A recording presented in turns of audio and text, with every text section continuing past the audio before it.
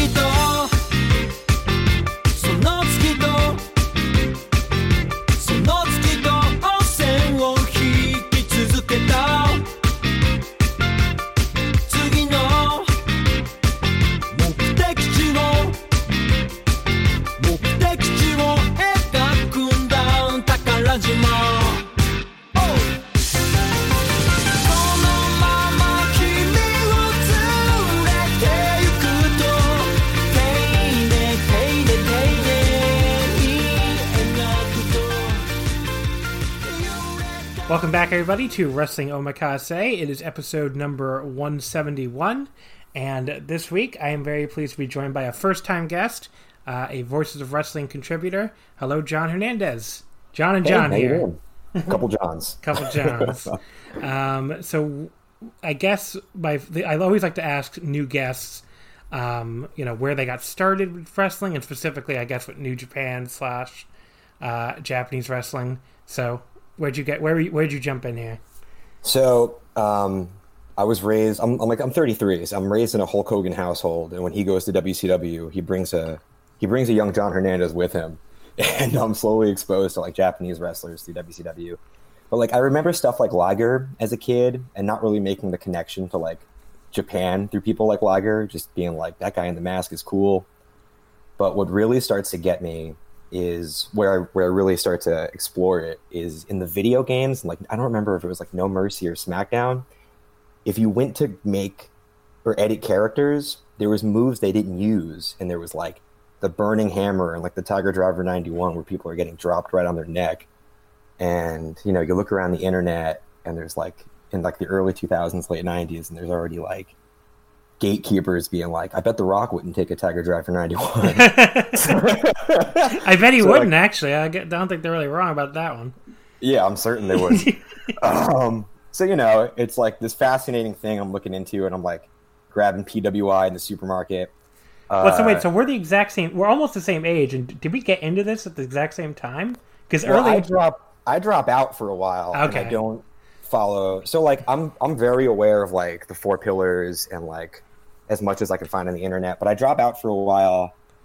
I was like touring a lot. I was in a touring band, and you meet a lot of people at like pop punk shows who are always talking about wrestling. So I always kind of knew what was going on, but I don't start following again regularly until like, what's the Daniel Bryan WrestleMania? Is it 30? 30 it should be. And then like a year or two after that, just from, the Kenny matches getting hyped. That's my dirty secret. The Kenny matches brought me into like avidly. Okay, like, you're a Wrestle Kingdom 11 guy, I guess. 11, right? Was 2017? Yeah.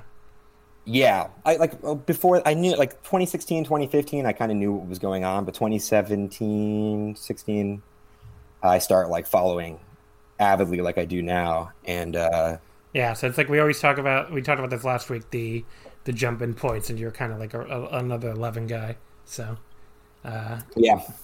But yeah, I was that's cool. I mean, pretty much, I guess we started getting into it at the same time. The difference is, I guess I was watching a lot of like the 2000 stuff, which you probably haven't seen.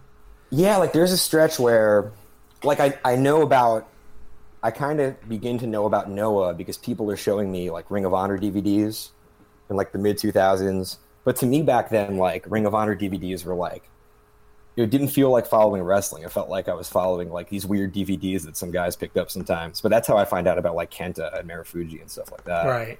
So we're here today to talk about the G1 Climax Night 5 and the All Japan Champion Carnival, I believe also Night 5. Yeah, Night 5. And the wrap up the Champion Carnival block. And boy, will that be a thing we'll be doing. I mean, I don't know what else to say about it. I have a lot of things to say about that Champion Carnival. Not a lot of them positive, honestly. But yeah, so we'll be getting into that. Of course, if you are not a Patreon subscriber, you've missed a ton of audio this past week from us. We had shows on Monday, Tuesday, Wednesday, and Thursday over on the Patreon. It's just been basically what we're doing this year, and I talked about it already last week and the last couple of weeks, versus previous years. It just lets us not have to do these giant catch-up shows every week, which I like a lot. I prefer doing only, like 2 to 3 shows per week on the free episodes versus having to do like, I don't know, there were weeks where we did like 6 of them in previous years during the G1, and obviously that was just for the G1. It would be even harder with the G1 and the Champion Carnival and the N1 going out at the same time. But yeah, this past week on the Patreon at patreon.com/wrestlingomakase, we did the All Japan Champion Carnival Night 4 on Monday. We did Noah N1 Victory Night 3 on Tuesday. We did a Patreon exclusive full episode with longtime guest Thomas Fishback on Wednesday. That covered G1 Night 3 and the N1 doubleheader at Korakuen, which I'm calling nights 4 and 5. Some people call night 4 afternoon and evening, whatever, it doesn't matter. 3 shows is the important thing. And Thursday we did G1 Night 4, which is a show that I loved that other people hated.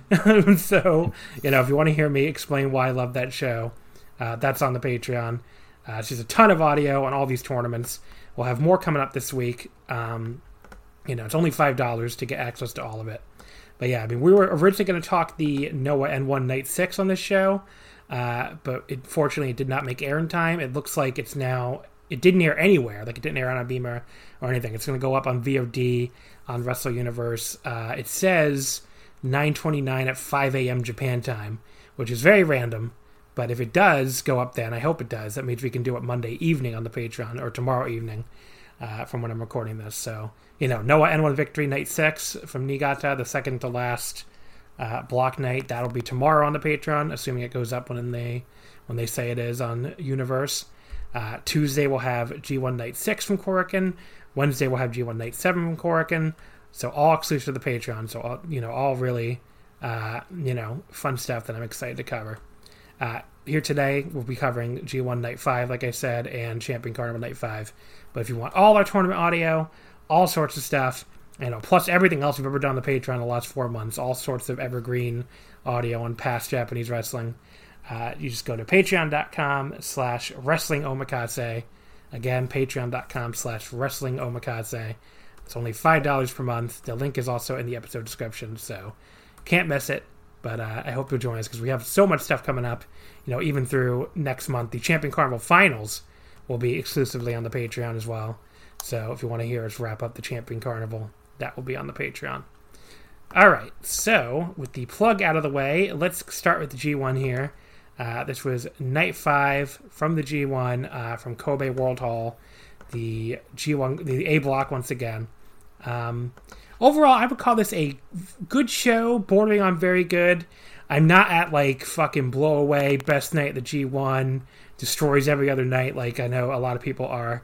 So, it'll be interesting, I guess, to go through the different matches and like why I might not be as high on this show as some other people. Yeah, I saw your tweet, and I kind of wish I saw it right before we started, where you said that Night 4 was better, and I was like, I wish I could have just found that out on the pod. Because I guess you don't agree. Well, I probably don't disagree as much as you think I do. Okay. I mean, I just love that Naito Zack match so much. That's, I went 4.5 stars on that. That was better than any match on Night 5. So it starts there. I love Yoshihashi and Evil. You can hear me break this all down on the Patreon, like I said. But yeah, Yoshihashi, Evil, I went 4 stars on. Sonata, Goto, I went 3 3/4. I even like Gianno Tanahashi, which I know a lot of people hated. I did for a Yano match. I thought that's about as good as it gets. Yeah, that was a lot of fun. Yeah. The only thing I didn't like on the show that much was Kenta and Juice, which I only went 3 stars on. But yeah, I didn't even hate that match. I thought Night 4 was really good. Yeah, I thought it was great too. I mean, look, I'm not. People think I'm subtweeting him. I'm not. I'm like, Joe Lanza hated Night 4, and that's fine. That too. Yeah, and it's like Joe and I are allowed to disagree. I mean, I think part of the reason why they have me on this fucking network is that I give some different takes than, the main people. And that's, I mean, Joe and I just sometimes have very different tastes in wrestling. And that's, we like some very different wrestlers and dislike some other wrestlers. And that's fine. I mean, if we just agreed all the time, then what would be the point of the show? It'd be like, Wrestling Omakase, the same takes you could hear on the Voices of Wrestling flagship. It's like, it's like there'd be no point. Yeah. So, I mean, people always think like we have some kind of fucking beef or something because we have, like that guy who replied is not the first person to do that. I'm just like, I don't have any problem with Joe. We just have, like Joe and I get along great. We just have different wrestling opinions. It's not that big a deal. I'm in a Slack where I watch you and Joe interact, but sometimes when I hear either of you guys say like, some people say, I'm like, oh, they're talking about the other one. Like they're definitely John's talking about Joe. Yeah, but I mean, it's fine. Different opinions make the world go round. But yeah, so we'll get into this card here. It opened up with Yota Tsuji losing to Gabriel Kidd in 740 with a double arm suplex. This was like, the usual good Young Lion match. I never feel like I have a ton to say about these, but doesn't mean I don't enjoy them. It started out with the usual, like, good Young Lion mat wrestling, but it got, like, progressively more hard-hitting, especially after Kidd got the ropes after the half Boston Crab from Tsuji. I thought this was an enjoyable opener. I would go, like, 3 1/4, up there at the best Young Lion matches of the tour so far. These two have great chemistry, too, Tsuji and Kidd. Yeah, I've skipped a lot of Young Lion matches or just been like making coffee while they're on. And I definitely have missed a lot of Gabriel Kidd, and nothing he's done has really resonated with me in his Young Lion work, at least. But the only note I have for this match is, wait, does Gabriel Kidd rule now? Yeah, he's pretty good. Yeah, I thought he was awesome in this match. I already, have been paying attention to Tsuji. But I've liked Kidd for a while though, so I that's not a new take for me. I think he's just I don't know. British wrestlers need to come to New Japan apparently because they almost all improve there. There might be one notable exception, but I don't know. Like Zach and Kidd both just look so much better in New Japan than they have elsewhere. Not that I saw a lot of Kidd before New Japan actually, but I think I had seen him once or twice and he never impressed me. So. Yeah, I mean, Gabriel Kidd's always been just like I couldn't tell you anything that happened in a match as soon as the final bell rang. But I thought this was great, and I definitely never seen Kidd win a match as a Young Lion. And that big double arm suplex is like a great Young Lion finisher. I thought that was killer. Yeah. I'd probably go like 2 3/4, 3. I don't know, okay. something kind to a Young Lion match. I went 3 1/4, so I liked it quite a bit, I guess. The next match, Taichi defeats Yujiro Takahashi in 11:03 with the Taichi style Gato clutch. I like that. It's called officially like a Taichi style Gato clutch. That moves Taichi to 3-0. He's going undefeated, folks. Here we go. He's a third of the way there. And meanwhile, poor Yujiro falls to 0-3. I actually had picked Yujiro in this match. I thought if he's going to upset anyone in this tournament, I thought like Taichi would be a great candidate. But like now, Taichi just beat him. So, it was very nice of Yujiro to wait until Taichi was done singing to attack him with his pimp stick. Like, he seriously just stood there forever. And I kept thinking, like, is he going to, he's a heel. Is he going to attack this man or something? He stood there and stood there and stood there. And the moment Taichi waved off the music, he attacked. It's like, he's a polite heel. A very polite heel. And I remember, like, while the entrance was wrapping up, I was like, this is a particularly inspired entrance from Taichi. It really got me on that one, and then Yujiro. Like the people who I feel like I repeat the same points about Taichi every week, so it's not really much of a point in saying it again. But like the people who think like, oh, Taichi's a big card, or oh, Taichi's not a star. I'm like, it's one of these things where I'm just like, what are you watching? I don't really understand what you're watching at this point. So he takes a walk after Yujiro beats him up, but this turned out to be a trick. Because he once again grabbed the timekeeper's ring bell and attacked Yujiro with it as he came to get him. So turnabout is fair play there, I guess. Taichi was like choking Yujiro back in the ring, hit him with a hard soccer ball kick. After initially looking like Taichi would be the babyface of the match, I guess now we are supposed to feel bad for the Tokyo Pimp instead. which I thought was kind of funny. Like Yujiro, I mean, it definitely makes more sense for Yujiro to be the underdog babyface in the match at this point. I did feel like Taichi gave him a ton though. Like He I felt did. like during the match, I felt like Yujiro was going to win. So Taichi, basically what happened, he mentioned Naito when taunting Yujiro. I don't know exactly what he said. I didn't catch exactly what he said. Maybe it was something like Naito's a double champ and you're nothing or something. I don't know. But it really pissed Yujiro off.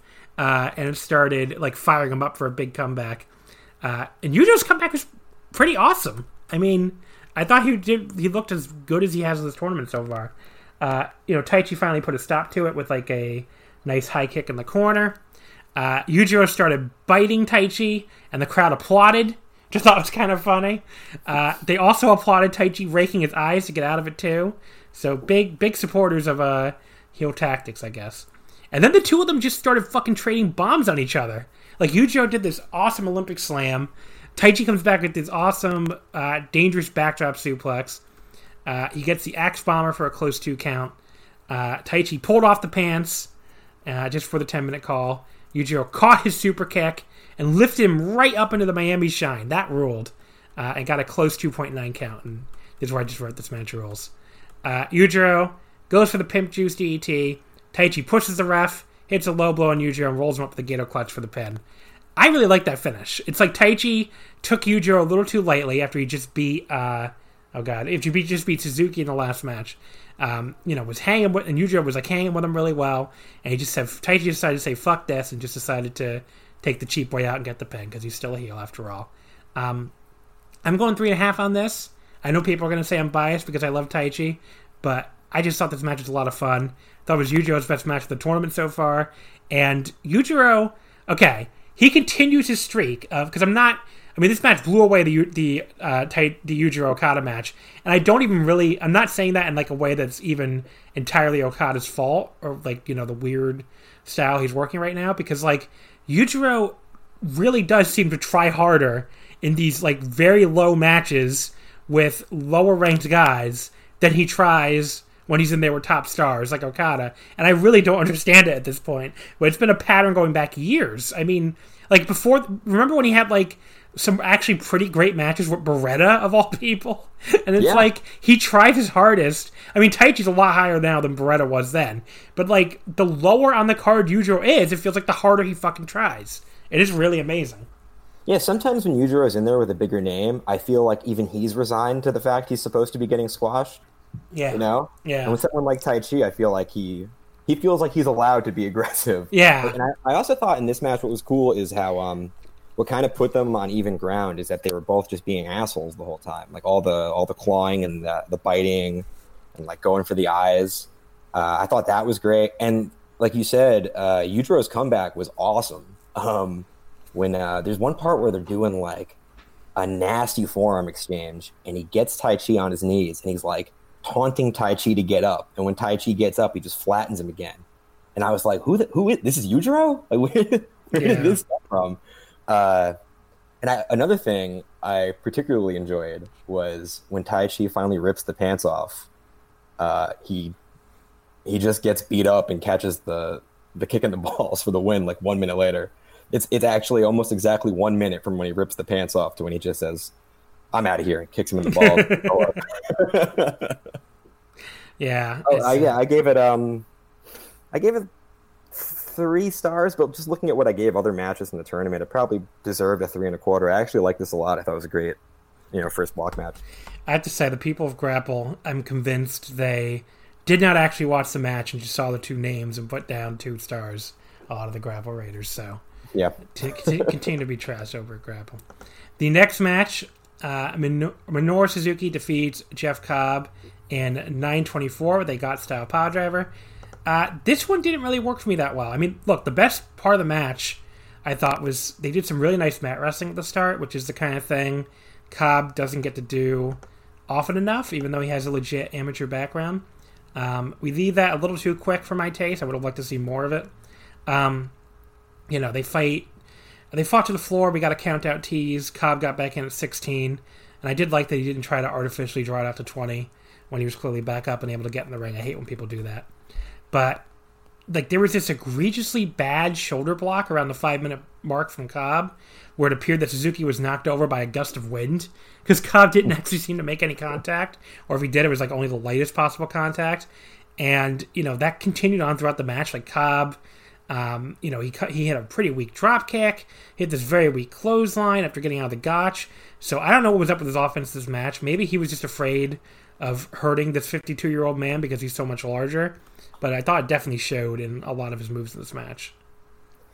Yeah, I kind of felt the same way, and I was excited for this because I know people have generally been higher on Cobb this year than last year, but I've been like real high on Cobb. I thought I'm the only one in the world, I think, but I thought like Shingo Cobb was a 4-star match.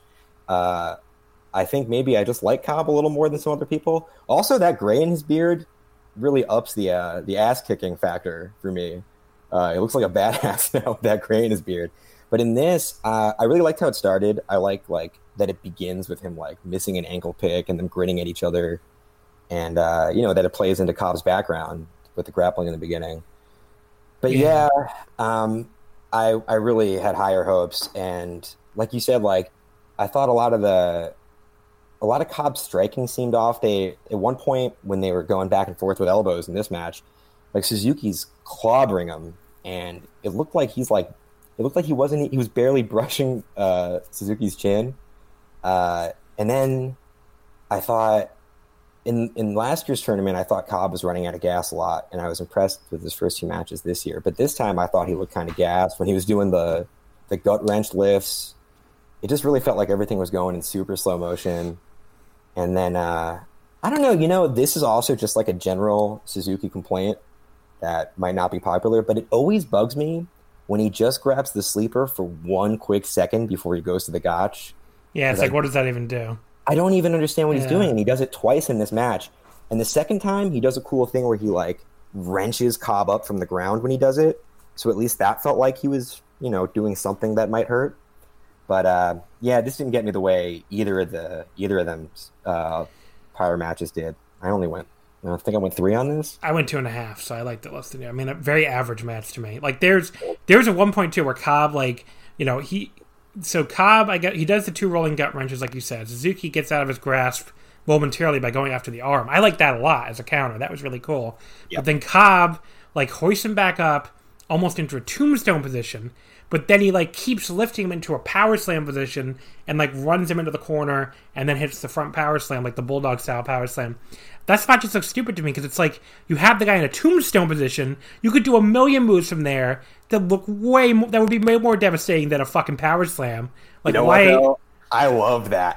He did. I don't know. Like, I get what you're saying. Like, you could have even just dropped him in the power slam from right where you were standing, rather than run him into a soft pad in the corner.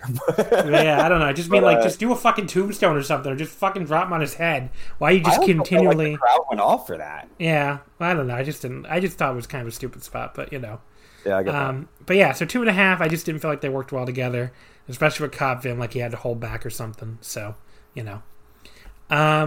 it's going to happen, in a G1. You're going to have guys that just don't really work well together.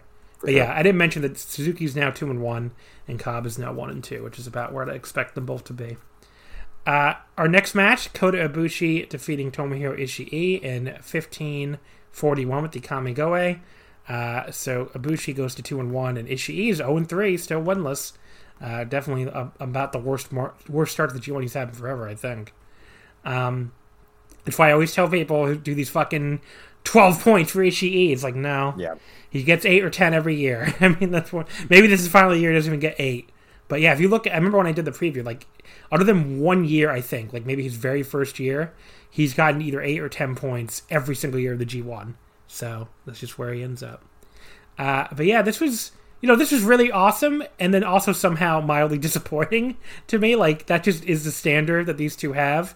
Where, like, a 4.25 star match is like, that was a little disappointing. And it's like, well, I mean, these two are fucking so awesome that, like, I don't know, just the match of the night and a 4.25 star match comes out feeling a little disappointing. It's just the burden of high standards, I guess.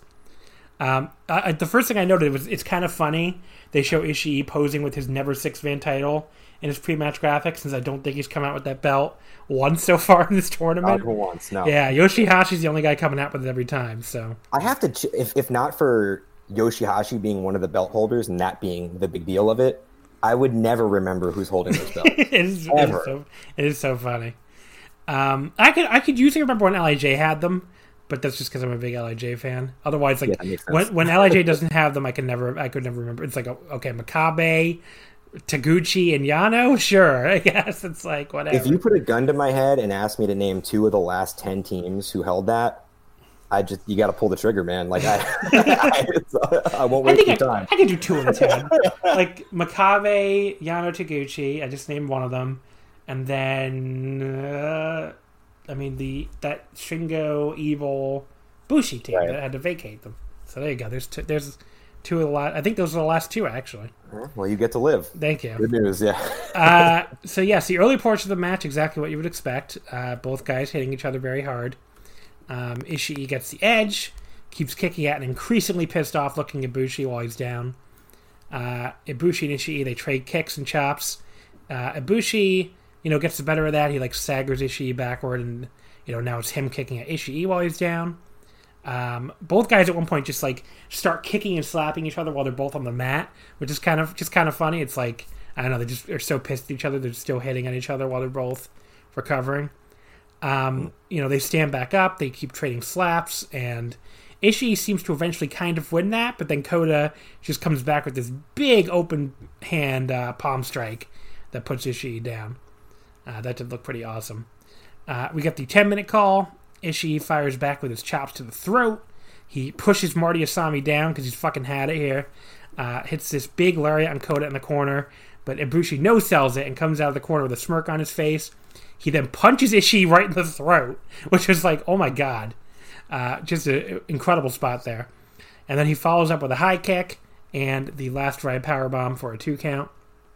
Ishii comes back with an enziguri. He also catches Ibushi on a standing Rana attempt and just drops him straight down with an impromptu powerbomb. That looked pretty cool. And then destroys Ibushi with a huge lariat for a 2 count. Ibushi hits a very kind of weak-looking standing knee to Ishii that I was worried was the setup for the finish. But Ishii counters the Kamigoye with this giant headbutt, this rising headbutt. That looked awesome. That part, I actually... The knee looked kind of weird, but... my thing with the Kamigoye is it needs such you don't buy it unless the setup is tremendous, unless the other guy's dead.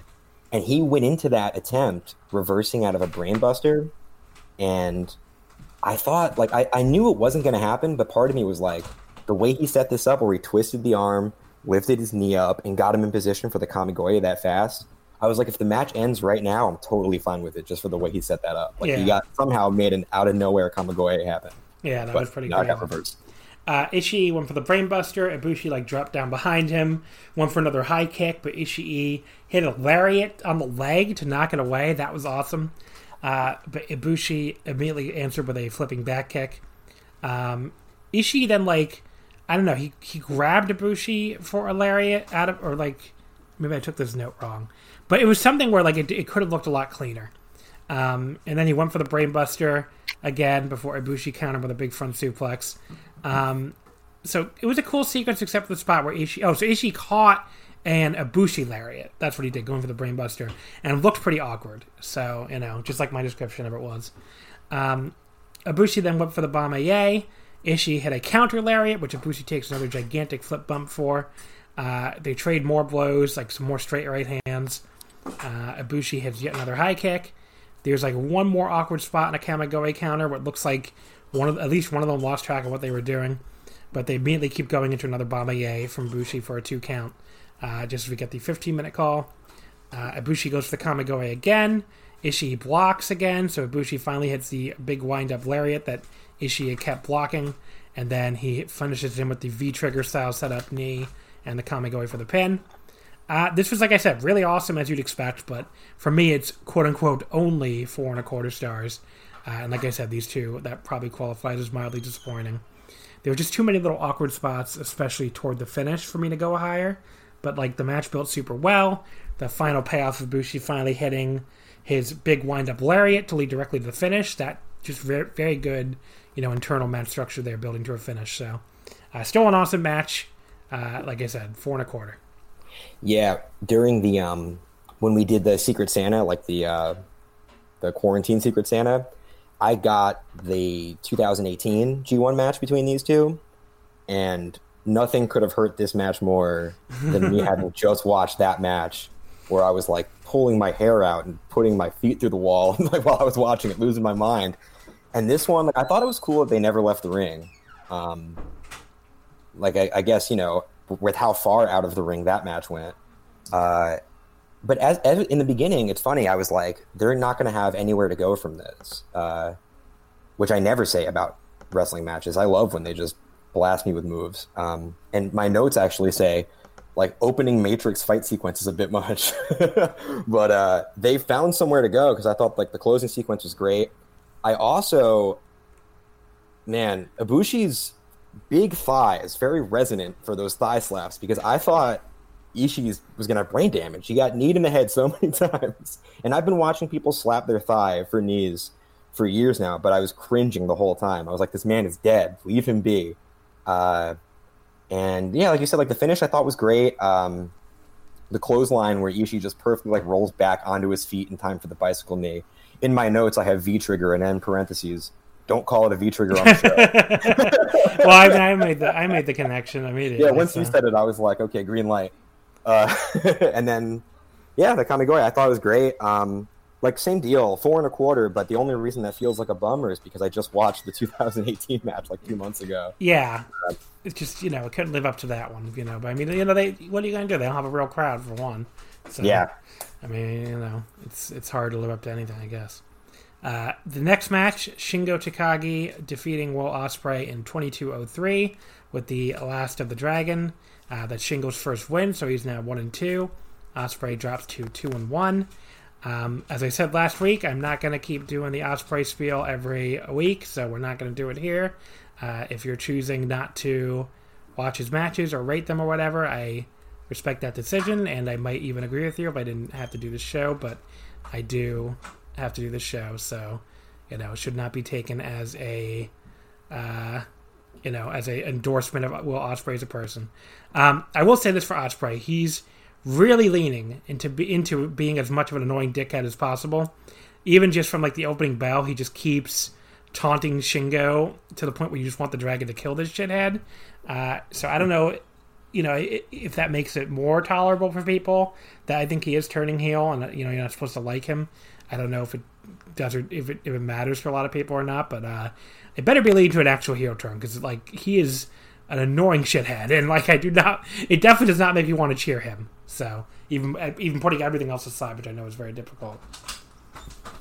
But so yeah, the sequence at the start, sort of like very silly shit that, like, people who are not me probably love a lot. But, like, when Shingo, like, ducks the last kick and Will just sort of stops, it kind of makes no sense. It's just like, okay, like, why did they just stop? You could have, like, the big striking exchange where they were dodging everything. Yeah, because, like, at the very end where Will does that last kick and Shingo dodges, and Will just stops. It's like, you're behind him and he has his back turned to you. Just fucking hit him.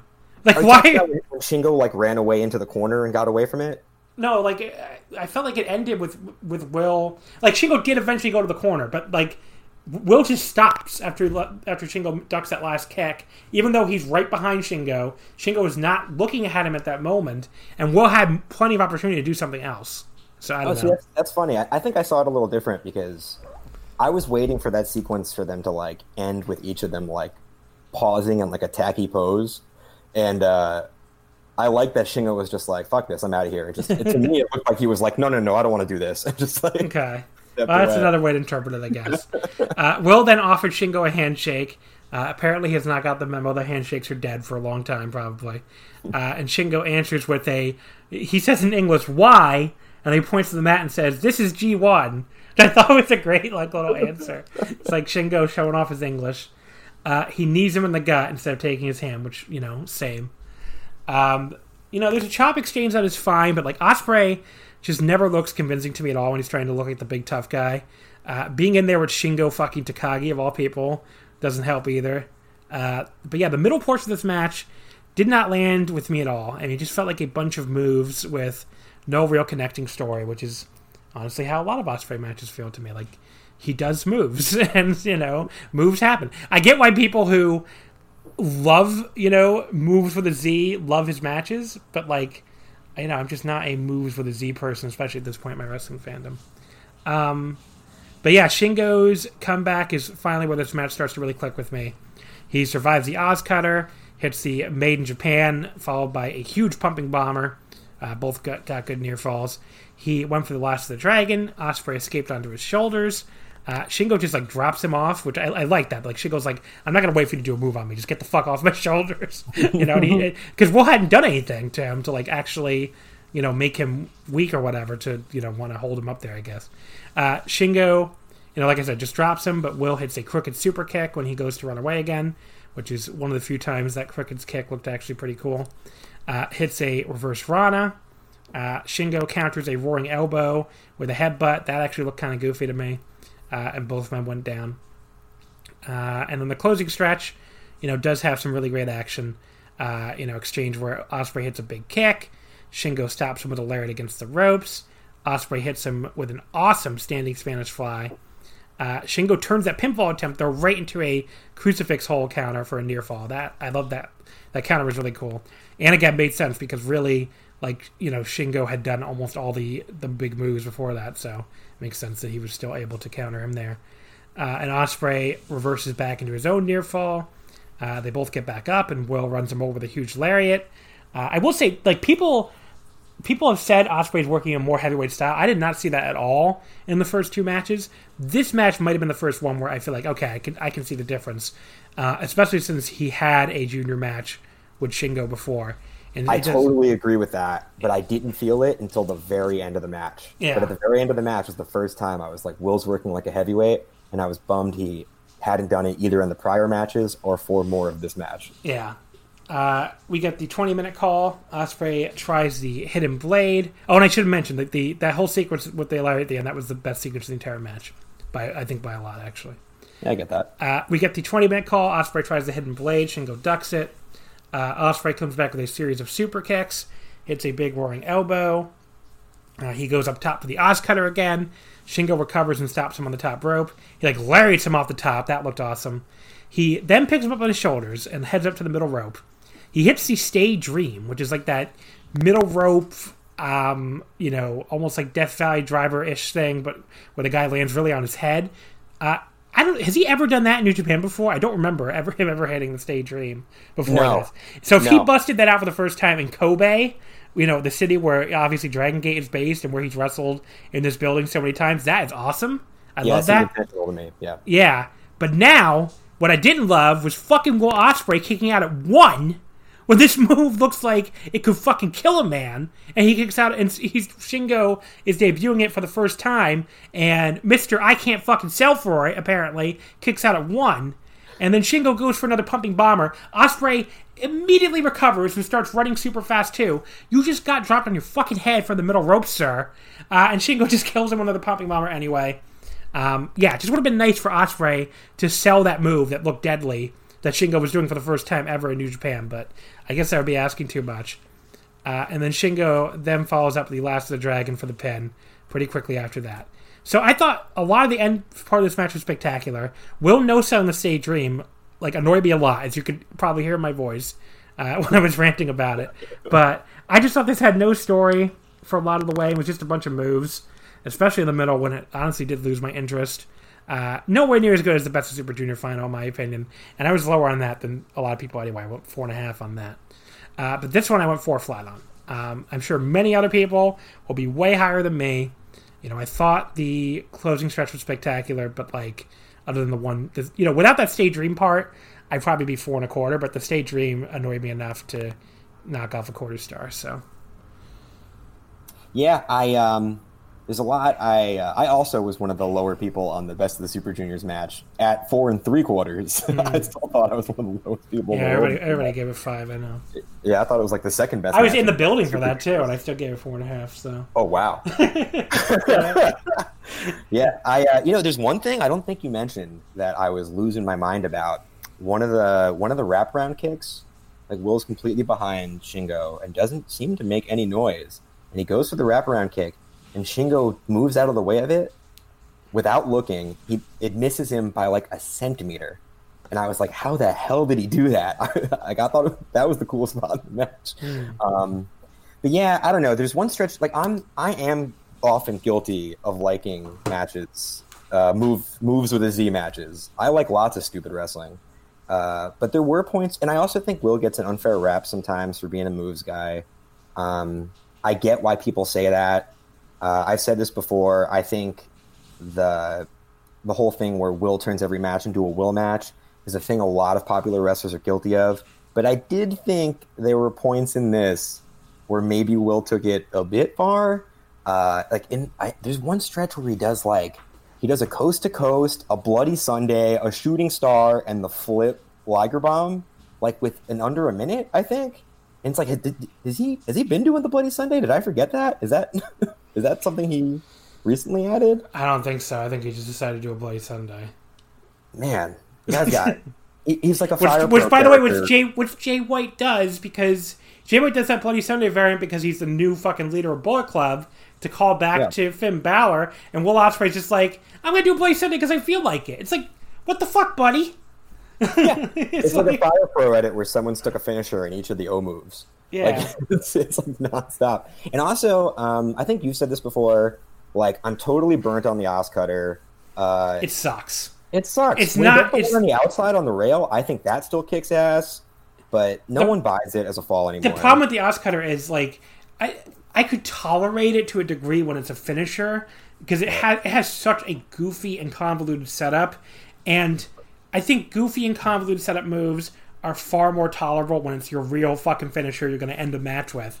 But like when it's just another near fall, when it's just a fucking signature move, it's just like I don't want to see you fucking go for this 5,000 times and like have to leap into the middle rope and perfectly extend your hands backwards and probably get countered the first couple times you try it, all just to lead to the guy kicking out anyway. It just makes his matches way more convoluted than they need to be.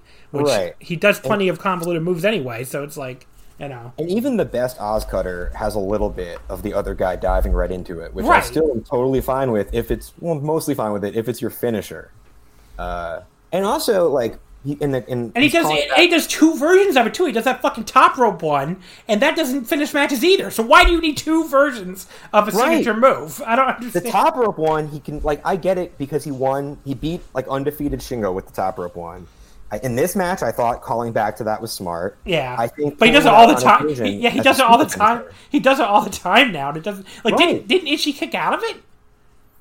Was that the top rope one? I think he kicked out of the top rope one. I could be wrong. Like, that's supposed to be like your super finish now, or at least it seemed that way.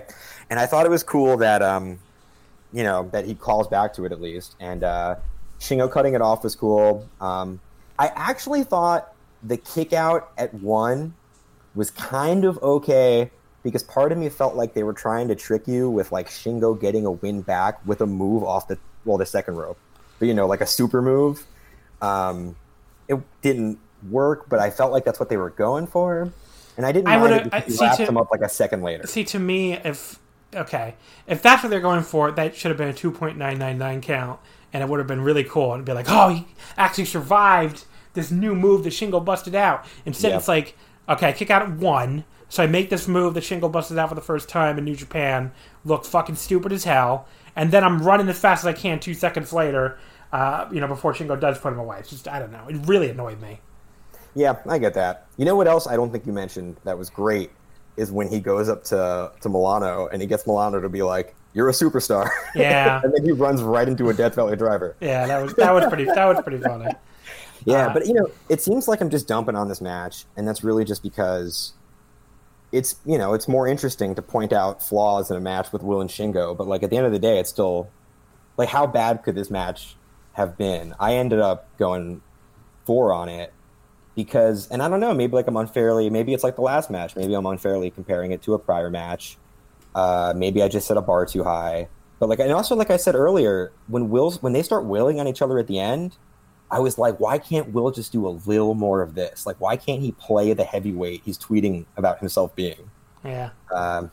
And that, like, towards the end, I was like, this rules. Like, that's what I wanted. But, I still thought it was great. Maybe I'm being unfair with the 4. Like, I still think Will's a great wrestler and Shingo's one of the best in the world. But I wanted this to, like, knock me on my ass just a little more. Yeah, I agree. So the main event of the show here, Jay White defeating Kazuchika Okada in 1848, the Blade Runner. Jay goes to 3-0, and Okada's now 1-2. Okay, so like this is a match which I'm going to go through it. I have a lot of things to say about this one. It's not a bad match. It's the first thing I will say, but I don't know where some of like the really high ratings I've seen are coming from for this, honestly. So Jay comes out. He continues to make fun of the crowd for not being able to chant. He actually grabs the mic and like mockingly tries to lead them in an Okada chant as Okada's making his entrance. Now, I can't remember the last time a New Japan wrestler started talking over the mic while someone's entrance theme was playing and the other guy was coming out. So since that never happens, that was kind of jarring in a good way. Like, it's just almost like, what an asshole. Yeah, it's great. Sure. I mean, that's been Jay's like I praise him a ton, whatever show we talked about, Night 3, I think last week's Free Show. They all blend together after a while. But yeah, I mean, Jay White has like hit another level as like a real top star during this tournament. That did not change in this match either, even though I didn't love the actual match nearly as much as his other 2 matches so far. There was also like this funny moment where Jay and Gato did their big 2 sweet ritual in front of him, and Okada had this funny look on his face like, okay. Like he didn't give a shit, which I thought was kind of funny. I also liked how when Okada was standing on the turnbuckle doing the pose for the crowd, Jay keeps like slinking up behind him like he's gonna attack him, and he doesn't end up doing it, but he just keeps acting like he's gonna hit him. I thought that was funny too. I just think Jay's been such a great asshole heel this whole time, and I think he's like really gotten like a even better grasp on it than he had before the pandemic. Yeah, I totally agree. So Jay starts off by stalling immediately. He starts mocking Okada's like Okada clap and stomp to make up for the lack of chant. He like at one point does the fucking Macarena or something. So good when he's clapping under his legs and stuff. Yeah, and then like ends with up yours. It was so great. White like gets in the ring, only to bail again right away when Okada backs him up to the ropes. Okada begins an unfortunate trend for this match where he goes after Gato for no reason like an absolute moron. He backs him up into the corner inside the ring and like just stands there for way too long. It's probably only a few seconds, but it felt like an eternity. Just Okada standing there over with Gato in the corner doing nothing before Jay finally jumps him from behind. Definitely not like Jay was late, because why else? It did feel like Jay was late. People have spent every Jay match trying to just hit Gato once, and you have him wide open, like murder him, get him. Yeah, it was really weird. Like Jay did, maybe that was Jay's fault. But yeah, Jay finally jumps him from behind. Definitely not the best Gato spot there. So Jay's heat segment here like brings me back to more of memories of like Jay's bad matches from prior years, with like these really boring heat segments. A big problem of it, like I said, I've talked about this a lot on the show, but Okada has always been a very weak seller for me, and this match is no exception at all. As the ice cream truck drives by, I don't know if you can hear that. I actually opened my window to see if it was on my end. Yeah. So like I don't know, like Okada, he's a very unsympathetic character for me. That's number one. And this run does not change that, because it's like, yeah, he's losing, but like he's losing because he refuses to do the move that we all know beats everybody in the company and has beaten everybody in the company for no adequately explained reason. So it's like, how sympathetic can I feel for the guy? It's like, just do your fucking move, buddy. What do you, like, why am I supposed to feel bad that you're giving yourself a giant handicap and losing as a result? And then he doesn't know how to do anything, even like his actual physical selling, but these big, like, open-mouthed, like, like screams of pain that look hokey as hell. It doesn't help you connect at all. So, I blame a lot of this on Okada and not really Jay here for this heat segment being so boring. Okada comes back with a series of running elbows and a DDT. Definitely not the most exciting comeback ever. Gato trips him up from the outside. He once again feels the need to chase Gato around ringside. This time, though, he does keep his eye on White, and he's like ready for him when White tries to jump from behind. And he delivers maybe the worst double DDT I've ever seen. Awful. Okay, cool. Yep. Like the worst double DDT. Like I don't know who messed up there on the timing or what, but like that looks awful. Jay's head comes nowhere near the ground. It's nowhere near the ground. It's like, what the fuck? Okada puts on Gato's hat. That's kind of funny. Cute little spot. But yeah, the fucking double DDT just completely terrible.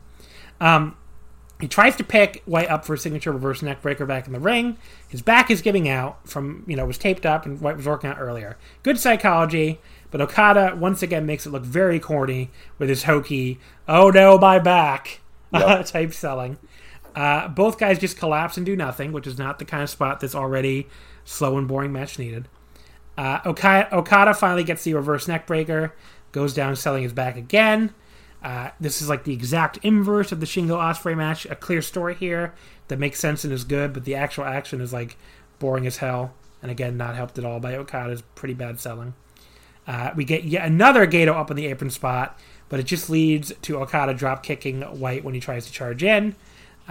Jay manages to come back with a deadlift German, which looks cool. Gato on the outside calls for the Rainmaker, and Jay does the full pose before trying to hit him with the move.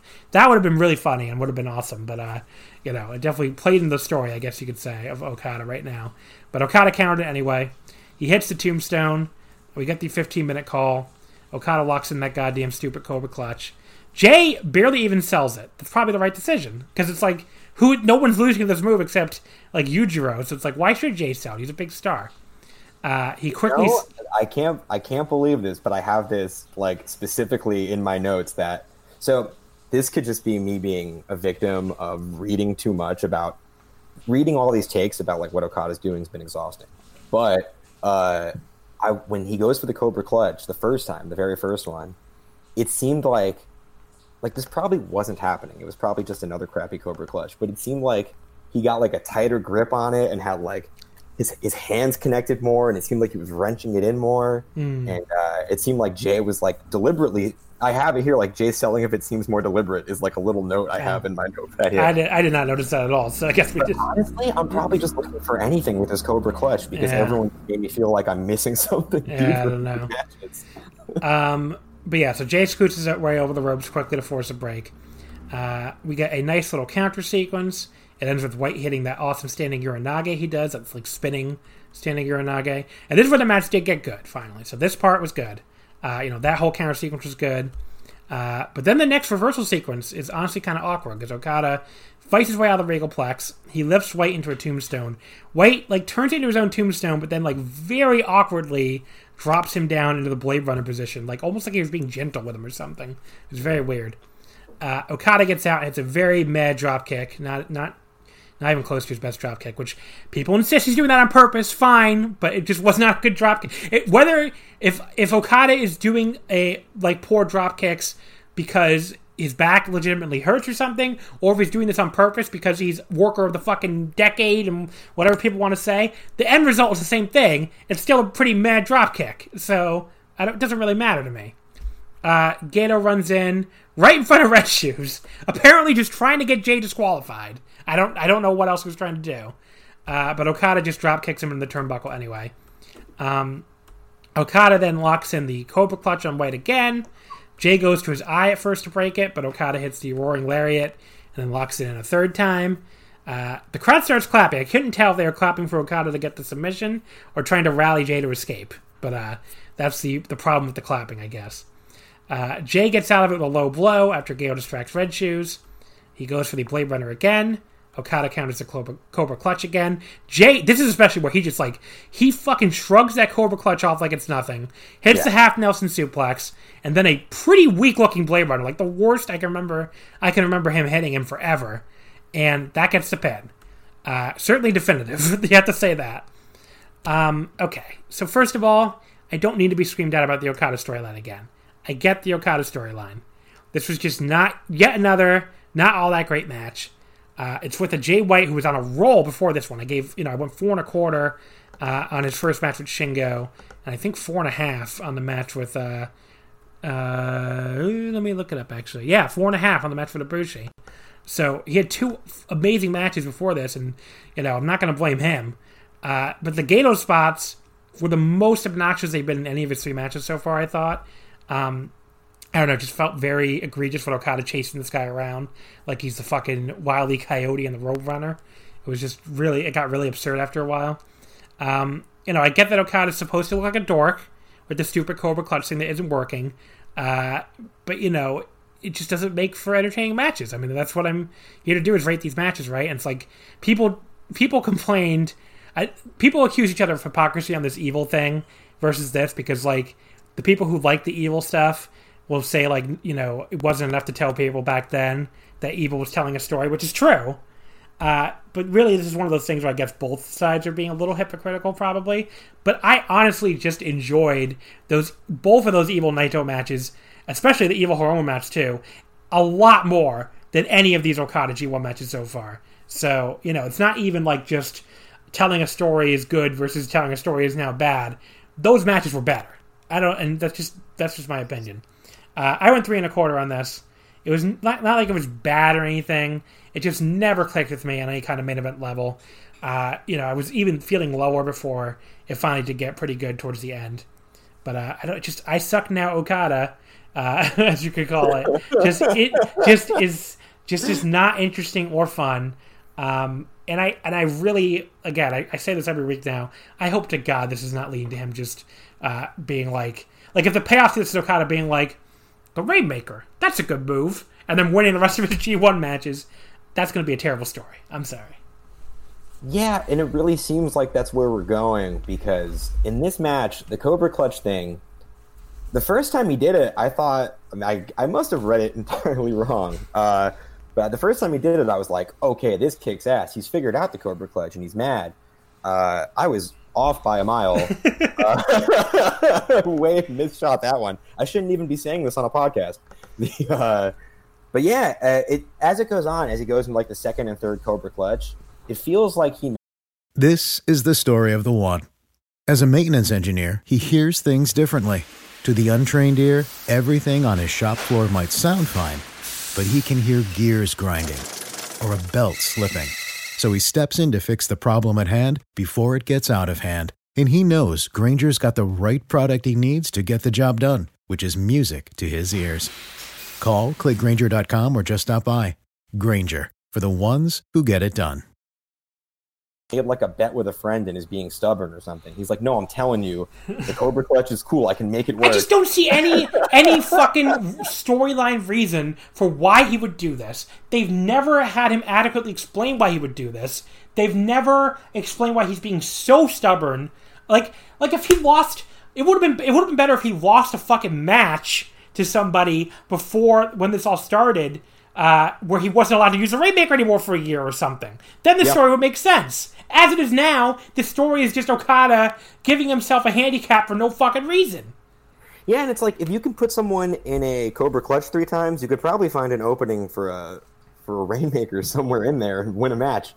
And honestly, when this match started, I was praying that this would be the match where Okada just figures it out and starts winning, so I wouldn't have to talk about the Okada storyline where he sucks now. But I don't know, like, when this match began, I actually thought they were doing everything right, because the 2 matches that preceded it were such like insane sprints that you couldn't attempt to compete with those as that sort of match. So I thought like Jay working the back slowly was great for when he's just elbowing the back over and over. I thought that was a great approach. Anytime Jay slows down, I think he's gotten really good at it. And Okada, I don't like I love Okada's selling, but I don't love when Okada sells a limb. Does that make sense? Yeah. Like, Okada's really good at making me feel like this match is grueling, but he's not really good at making me feel like his back hurts. Like Okada does the touch a limb and go ouchie thing that bugs me a lot. Where if you just grimace when you go for the air raid crash neck breaker, I get it. I know what's happening. You got a bandage on it. You got elbowed in it 1,000 times. Stuff like that. But I thought the pace was smart. I loved Gato yelling for the Rainmaker. That was a great spot. I honestly think Jay White should have hit the Rainmaker. I think that would have been the story. He doesn't have to get the pin with it. Okada can kick out. But I honestly think the story would have been way better if Jay had done the Rainmaker successfully to Okada, and then Okada kicked out and then Jay beats him. I just think that would have been like, it really would have driven it home. So I'm I disappointed. totally agree with that. But I also think, Okada kicking out of it would have been the right thing, because I thought at the end, like you said, the third Cobra Clutch, Jay just shrugs it off. Yeah, Jay's just like, fuck, I'm tired of this move, buddy. And just gets out of it Get like off me. Yeah, it's just like he gets out of it like it's nothing. And it's just like, makes him put like a sleeper suplex, like just like that. I mean, I get that the move is supposed to suck, but it's like, at this point, Okada looks like a fucking dipshit for not understanding that the move sucks. It's like, he's got Taichi next, and Taichi's 3-0. I assume he's going to beat Taichi. He better beat Taichi by remembering that the Rainmaker's a good move. He better not beat Taichi with that fucking Cobra Clutch. I'll be actually kind of pissed if he beats Taichi with that fucking Cobra Clutch. Yeah, they've buried the Cobra Clutch so much that you can't... Like, it shouldn't beat anybody except Yujiro. Like, it should not beat one half of the tag team champions who just beat Minoru Suzuki. Like, it should not beat him. So, it just... Yeah, but I'm worried because he's got to win, He's right? got to win. He's already lost 3. Yeah, he's already lost twice, and, Taichi's 3-0, so he's going to have to win that match. But right, he beat Yujiro. Yujiro, that's right. He beat the only man this entire tournament that I would feel comfortable tapping out to that fucking move. At this point, if Yujiro taking the Cobra Clutch, I love it so much. If Yoshihashi was in the A block, I'd say Yoshihashi is now too good to lose that fucking Cobra Clutch. That's the point we've reached with this. As of show 4, Yoshihashi is way too good for the Cobra Clutch. Yeah. Yeah, I went. But I did again. Like I like this match more than I'm probably making it sound like. It's just more fun to talk about the Cobra Clutch. So, well, what'd you give it? I gave it 3.5. But honestly, like I spent a lot of this match veering higher. It's just as it went on, I was like, the third Cobra Clutch. I was like, I get it. The move sucks, Yeah. And like the ramp DDT was awful, and not hitting Gato. All the Gato stuff was a little much, and like Gato just getting in the ring like that. So I always try to explain, like, I don't dislike the evil matches because I don't like interference. I love interference. I love big dumb, like, I love dumb American wrestling matches with interference. I like New Japan matches with interference. I just don't like how often, there's just interference, like, right there standing in the ring. You know what I mean? Yeah, the one in front of Red Shoes was so fucking stupid. It's like, what was Gato trying to do other than almost get disqualified? Yeah, that just kind of bugged me. It was enough at that point. But very rarely, like, Gato hasn't really bugged me at all in this tournament, other than maybe that. This is the first match where it bugged me out of the 3. Yeah, like, I was veering in 4 territory, but then just by the time it ended, I just didn't feel... Yeah. Some of my goodwill had been sapped out, but I did think it was a good match that, like, a couple things different, I still would have dug it a lot. So there you go. That's the end of the show. Like I said, 2 4-star matches, 4 and 4 1/4. So obviously it was a really good show. I just don't. I liked Night 4 better. That's my take. I had a 4.5 and a 4. I liked Sonata Goto as like a 3 3/4 star match more than the third best match on this show. And I dug that show a lot more. So that's my. People are gonna think I'm trolling with that take probably, but that's my honest take. That I like. I didn't like Naito Zach as much as you did. I love that. I love that match. There were other people who went like 4.5 on it too. So I know JoJo. And I get it. I think I was 3 3/4. I might have been 3.5. I don't know. Okay. But I love both guys. But the Yoshihashi Evil match. That was awesome. And what's it? The other... Sonata Goto? It might have been Sonata Goto. There was something else I liked a lot on it. Tanahashi Yano? I don't know. No, it wasn't Tanahashi Yano. Well, it had to be Sonata Goto, because I don't think you liked... Did you like Juice Kenta? Because I didn't think that was that great. Juice Kenta? No. I guess I must be... Sonata Goto was really good. 3 3/4 in Sonata Goto. Yeah, that's what I went on too. That was a really good match. So yeah, it was a really good show. I just didn't like the main event as much as you did. Yeah, I thought the main event was incredible. Okay, so the A block standings after 3 events for them. Taichi and Jay White tie for first, both with 6 points.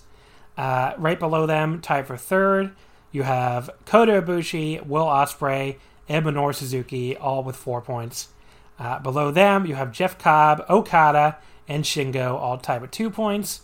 And bringing up the rear, Ishii and Yujiro, both with 0 points. So Ishii will probably start getting some wins. Yujiro will probably not. So we got 5 nights in here. I have a top 10 matches already because there's been a lot of stuff in this tournament I have really liked. And I know you made a top 10 too before we started. So we'll go through the match by match here. 10th place, I have Taichi versus Jeff Cobb from night 1. I went 3 3/4. It's my favorite of the 3 3/4 star matches so far. 10th, I've got Okada Ibushi that I actually went 3 3/4 on.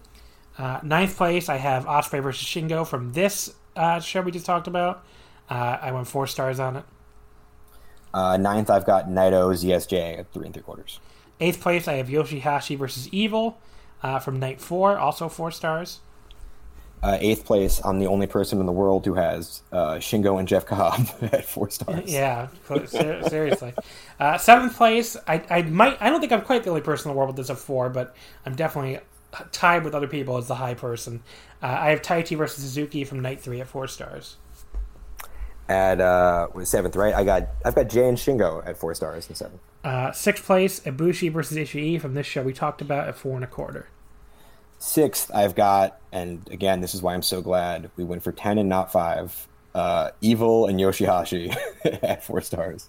5th place for me, I have Jay White and Shingo from night 1 at 4 1/4. 5th place, I've got Will and Shingo from the show. 4th place, I have Suzuki versus Ishii from night 1, also 4 1/4. 4th place, I also have Suzuki and Ishii at 4 1/4. 3rd place, Ibushi versus Jay White from night 3 at 4 1/2. 3rd place, I've got Ibushi and Ishii from this show at 4 1/4. 2nd place, I have Naito and Zack from night 4 at 4 1/2. 2nd place, I've got Jay and Ibushi at 4 1/4. And then 1st place, Naito versus Tanahashi from night 2, 4 3/4 stars. Same, Naito Tanahashi 4 3/4. There you go. All right, so the next show is back to the B block. This will be on the Omakase Patreon. So again, patreon.com/wrestlingomakase. I will give my full review of the show. It's from Cork and Hall, like I said, a B block show. Opens up with Yuya Uemura versus Gabriel Kidd. Then we have Yoshihashi versus Sanada, both still sitting at 0 points. I would assume Sanada gets on the board there, but who knows, I guess. Zack Sabre Jr. versus Kenta, both are at 2 points. Tanahashi versus Juice. Tanahashi, again, also at 0 points. Juice sitting there with 2-0 so far, so again, I assume Tanahashi gets on the board, but who knows. The semi-main event, a weird choice here. Toru Yano, who's 2-0, versus Evil at 1-1. That's a semi-main? That's a semi-main. I guess they're going to do some stuff there. But very interesting. I assume Evil's going to win that and end the Yano undefeated streak, but who knows. And the main event, I am probably among the most pumped people on earth for this match. Tetsuya Naito, still 2-0, versus Goto at 1-1. I love Naito Goto matches, other than, like, there was 1 year in the G1 where they weirdly took the night off. They both took that night off, and you could tell, I think it was like 2018. But like last year, they were right back to being awesome. I was like probably higher on that match than anyone else on earth. I went like 4.5 on it.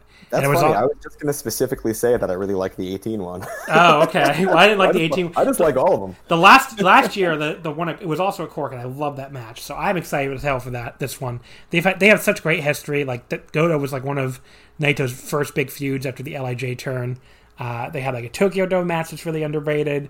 They had a great match in the New Japan Cup Finals that year in 2016. And they just, they have a lot of history together. I'm really excited for this one. But overall, I mean, I think it's a really one of those cards that I think people are sleeping on because of like Yano Evil on the semi-main looks kind of stupid. But like Yoshihashi Sanada, the way both those guys have been so far, I would be surprised if that was anything less than a good match. Zack and Kenta had like a low-key banger last year in the G1, and like they had this weird like Noah history that Zack even brought up in their promos last time. So it'll be interesting to see if they work in any different now that Kenta's a heel and he was a babyface last year in the G1, obviously. But yeah, I'm excited to see that again, and I think Tanahashi and Juice will have a really good match. So yeah, the B block's full of guys that I'm never excited about a Juice match, and I'm usually pleasantly surprised. The B block in general has just been punching above where it looks like it's going to, and it's funny because sometimes I look at these A block shows and I go, "Oh, that was kind of a letdown," and then I look and I gave like three matches 4 stars. Yeah. But I just expect so much out of the A, and the B's just been a pleasant surprise every time. Yeah, the B's been a lot of fun. I think it's been better than the A block so far, but I get that's a hot take to people. But yeah, there's the G1 Climax. Like I said, we'll be continuing this week on the Patreon. Next week on the free show, we'll have another review as well, but both the Corkins will be on the Patreon this week. So Tuesday and Wednesday. Moving over now to the Champion Carnival. Oh boy. Night 5 from Kanagawa on September 26th. I don't even know where to start with this show. This show fucking sucked. Just like this tournament has fucking sucked. You know what the worst part is? Right before this show started, I was hit with the realization that the Noah show definitely was not airing. Yeah. And going right from realizing the N1's been the thing. The G1's been objectively better, I guess, but the N1's been the thing. Yeah, the N1 has ruled. Yeah, the N1's been awesome. And I was so excited to talk about the N1. And right after I find out that show isn't airing till the 29th, then I start watching this one. Yeah. I mean, we can briefly touch on the M1 if you want. I mean, it's just been a great fucking tournament from start to finish. I loved it. And it's made the Champion Carnival look even more clown-like because it's running at the same time.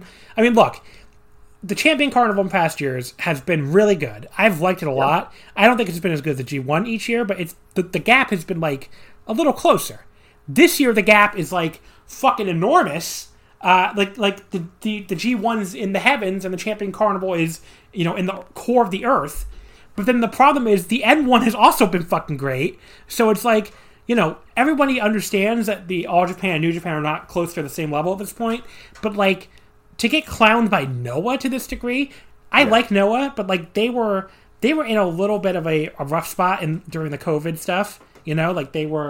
They were definitely a little boring, and they definitely had some shows that didn't connect with me, especially in the later part of the COVID.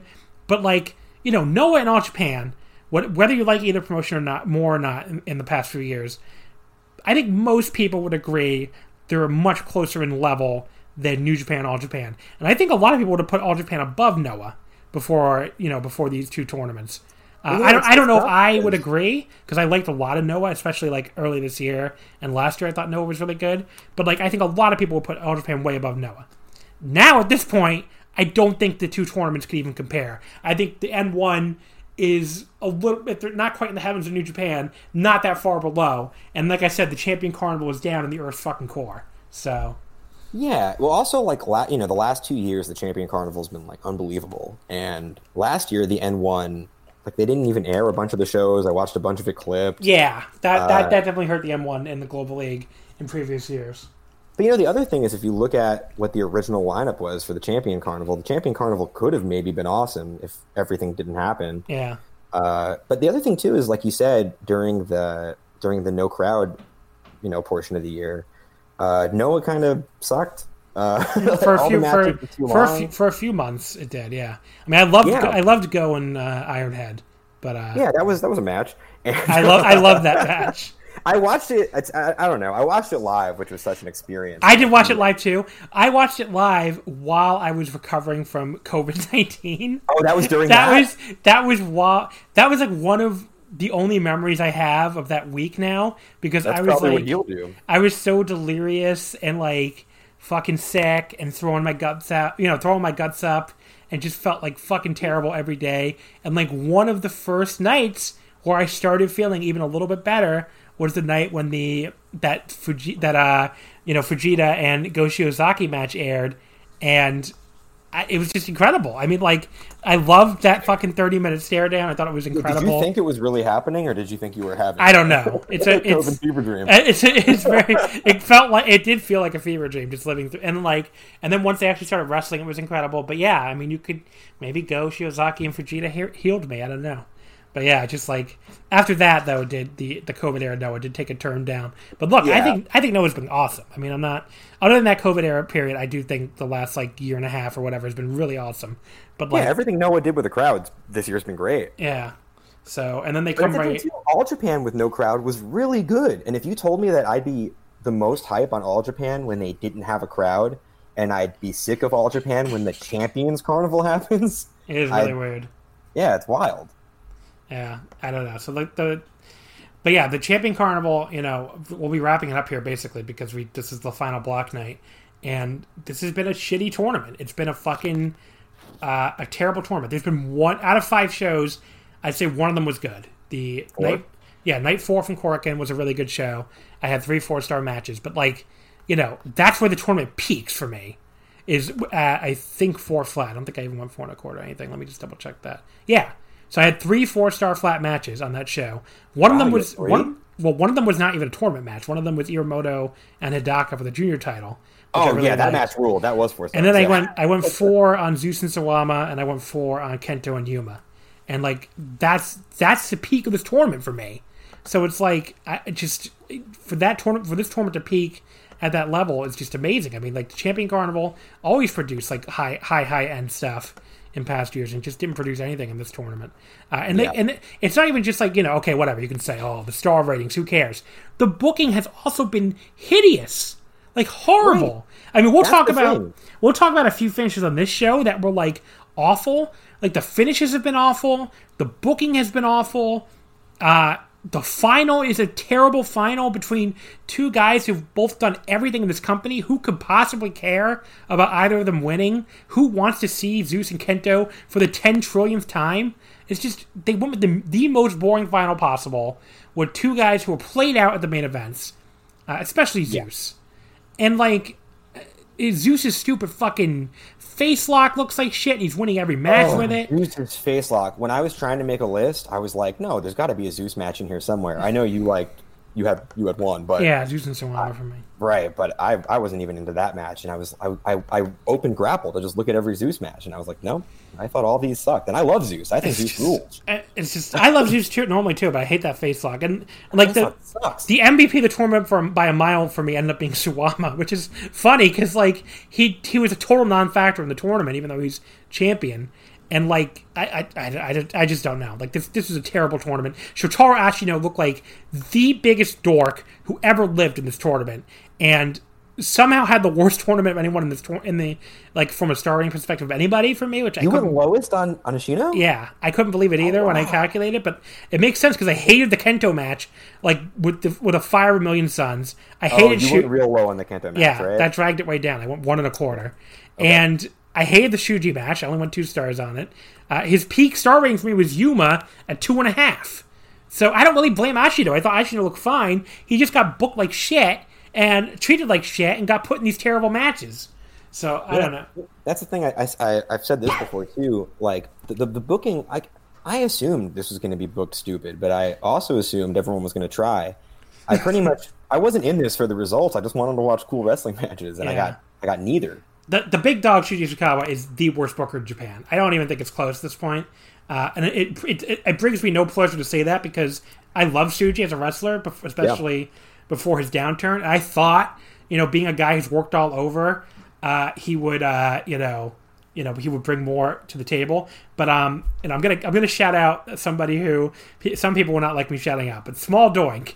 In a chat I was in, the user Small Doink, he said that Shuji's booking is like he took the Big Japan hat and put the DDT like tickets in it and just like mixed up the hat. It is like that. It is. I have to give him credit for that, for the analogy, because it's like it's the worst elements of the absolute randomness of Big Japan booking and like the worst tendencies of DDT booking together. That's his booking, and it's shit.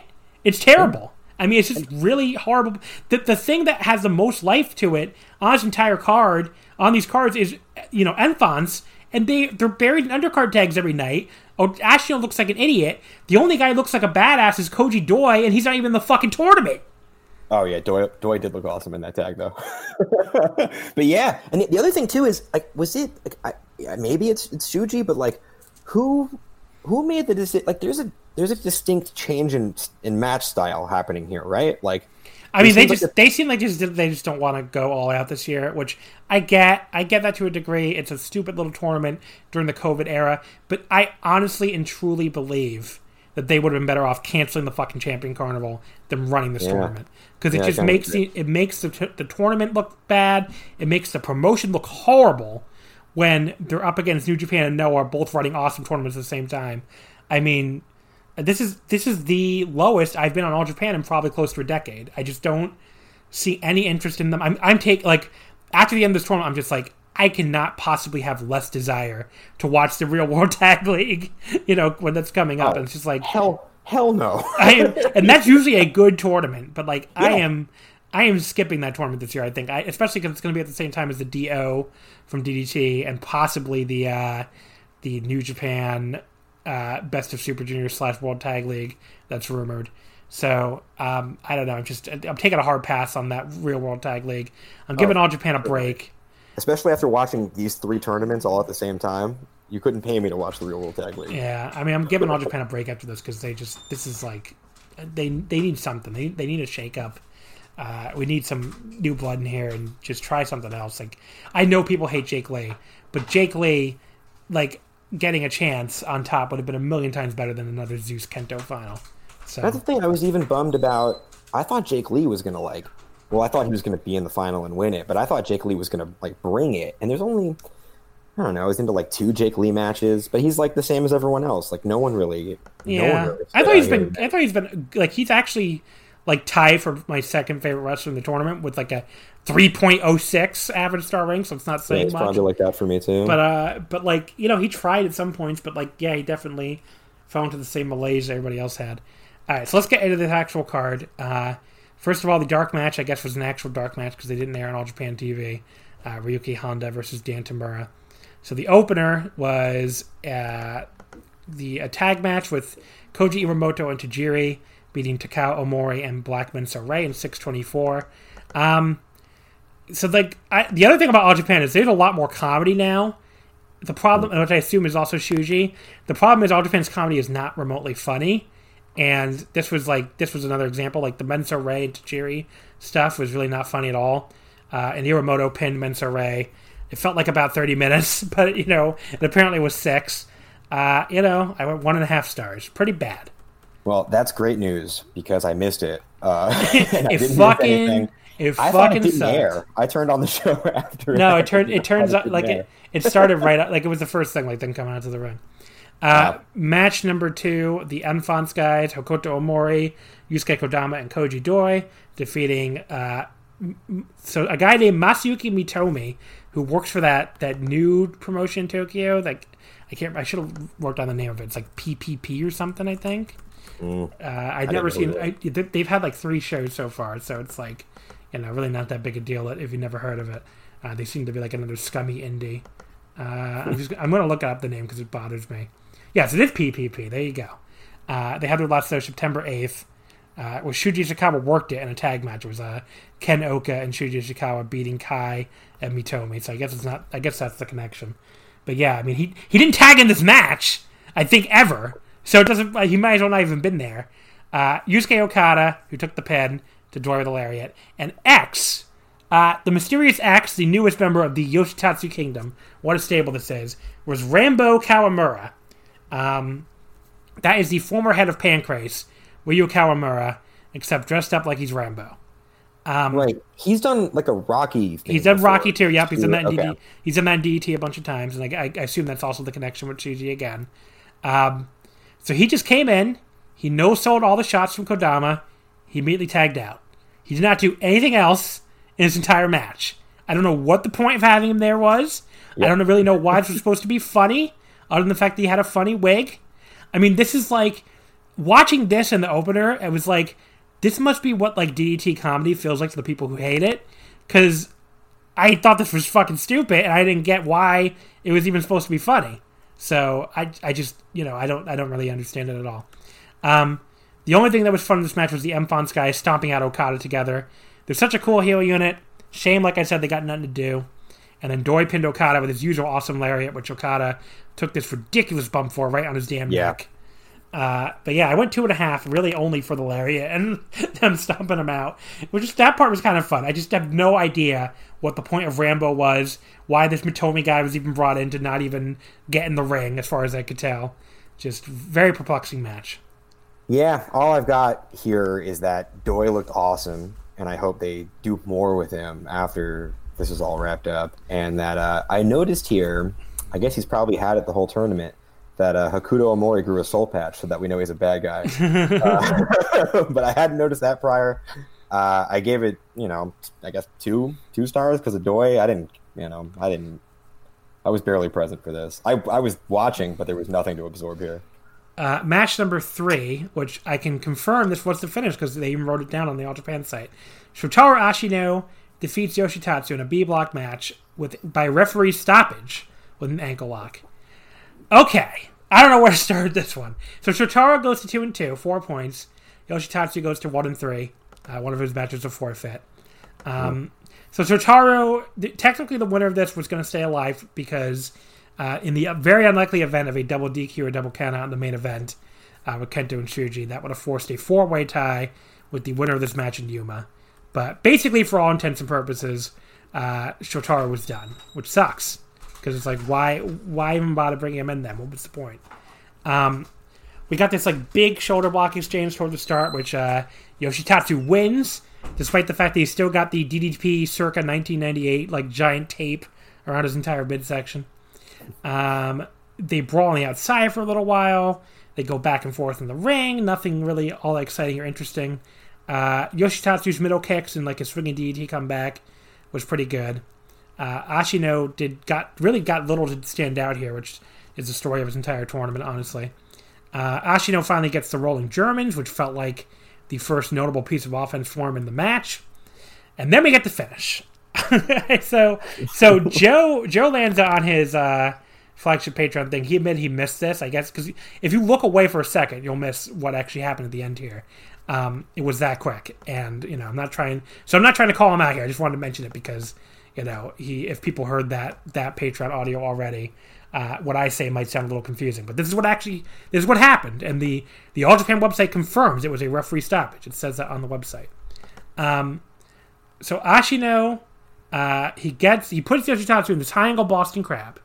That makes sense because he's worked over Yoshi's back, and Yoshi is all taped up. He has his back injury, whether that's work or shoot, throughout the entire tournament. That makes sense. Yoshi struggles for a long time.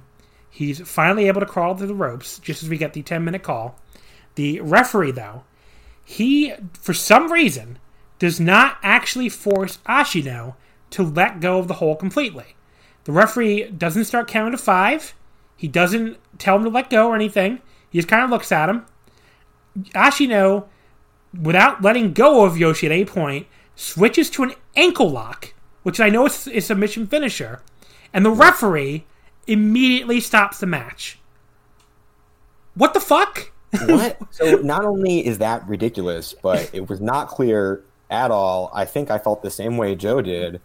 I thought what happened, I didn't understand why the ref didn't separate them, but I thought that he I thought he was wrenching in a single leg No. crab. He switches to the ankle lock. You can see him grab the ankle. Like it is literally like a millisecond. So I don't blame either one of you for missing it, to be clear. But he switches to an ankle lock for like a millisecond. And the referee's like, stop the match. I'm like... The ankle's the only part of Yoshitatsu's body that's not injured. Okay.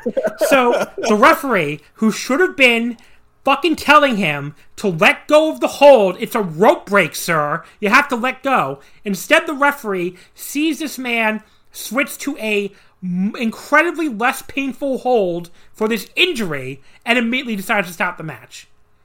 That is one of the dumbest finishes I have ever seen in a professional wrestling match, especially a Japanese wrestling match. I wish I never heard this, because the only thing I liked about the match was that he won by wrenching what I thought was a single leg crab, a high angle single crab, and I thought Yoshitatsu screamed and tapped. But it ends up the only thing I like about the match I practically imagined. So he switches to an ankle lock. Instead of working over his back more, he switches to an ankle lock and the referee stops it. I've seen these All Japan referees not actually make the guy let go of the hold on these rope breaks, and it's annoyed me before, but to actually have it be a finish this fucking stupid, what the fuck is going on with the finishes in this fucking promotion? I just don't understand it anymore. What is going on here? Why would you switch to an ankle lock when you've worked over the guy's back for the entire match and then have the match immediately stopped when the guy should have been fucking forced to let go of the hold? It just doesn't make any sense on any fucking level. This was WWE. This was something funny. I would expect on fucking Friday Night SmackDown here in the middle of All Japan. I think me and the ref felt the same way. I think the ref and I were both just like, fuck it, let's get out of here. So I went, ring that bell, let's go. I went 2 1/4 stars. I was going to go 2 3/4 before that, and this incredibly terrible finish takes it down a 1/2 star for me. So I don't... Oh, go ahead.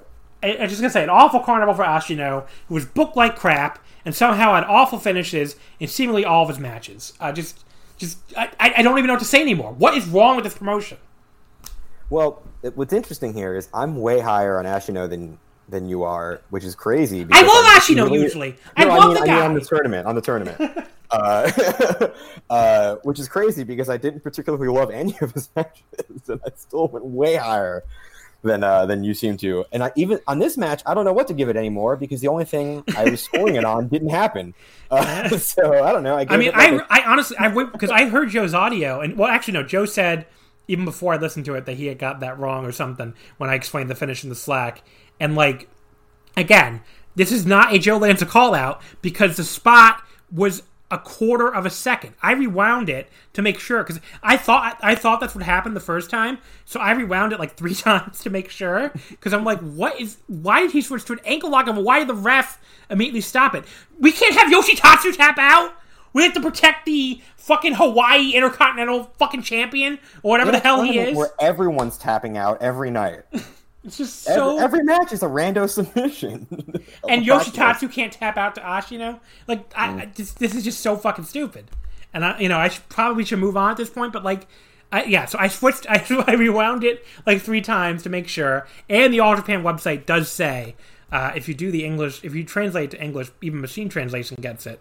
It says 10 minutes, 13 seconds, referee stop, or it says referee stop, and then parentheses ankle lock. So, like, the website recorded that as the finish. I mean, that was the finish. So, really bad. See, next... Maybe I'm just like a 2 2.25 then? Yeah. I completely misunderstood. It wasn't just you. It was Joe, too. And it's like, I get it, because that's kind of where it looks like at first. But, like, if you rewind it, it's very... it's this quarter second thing. If you think I'm rewinding any of this...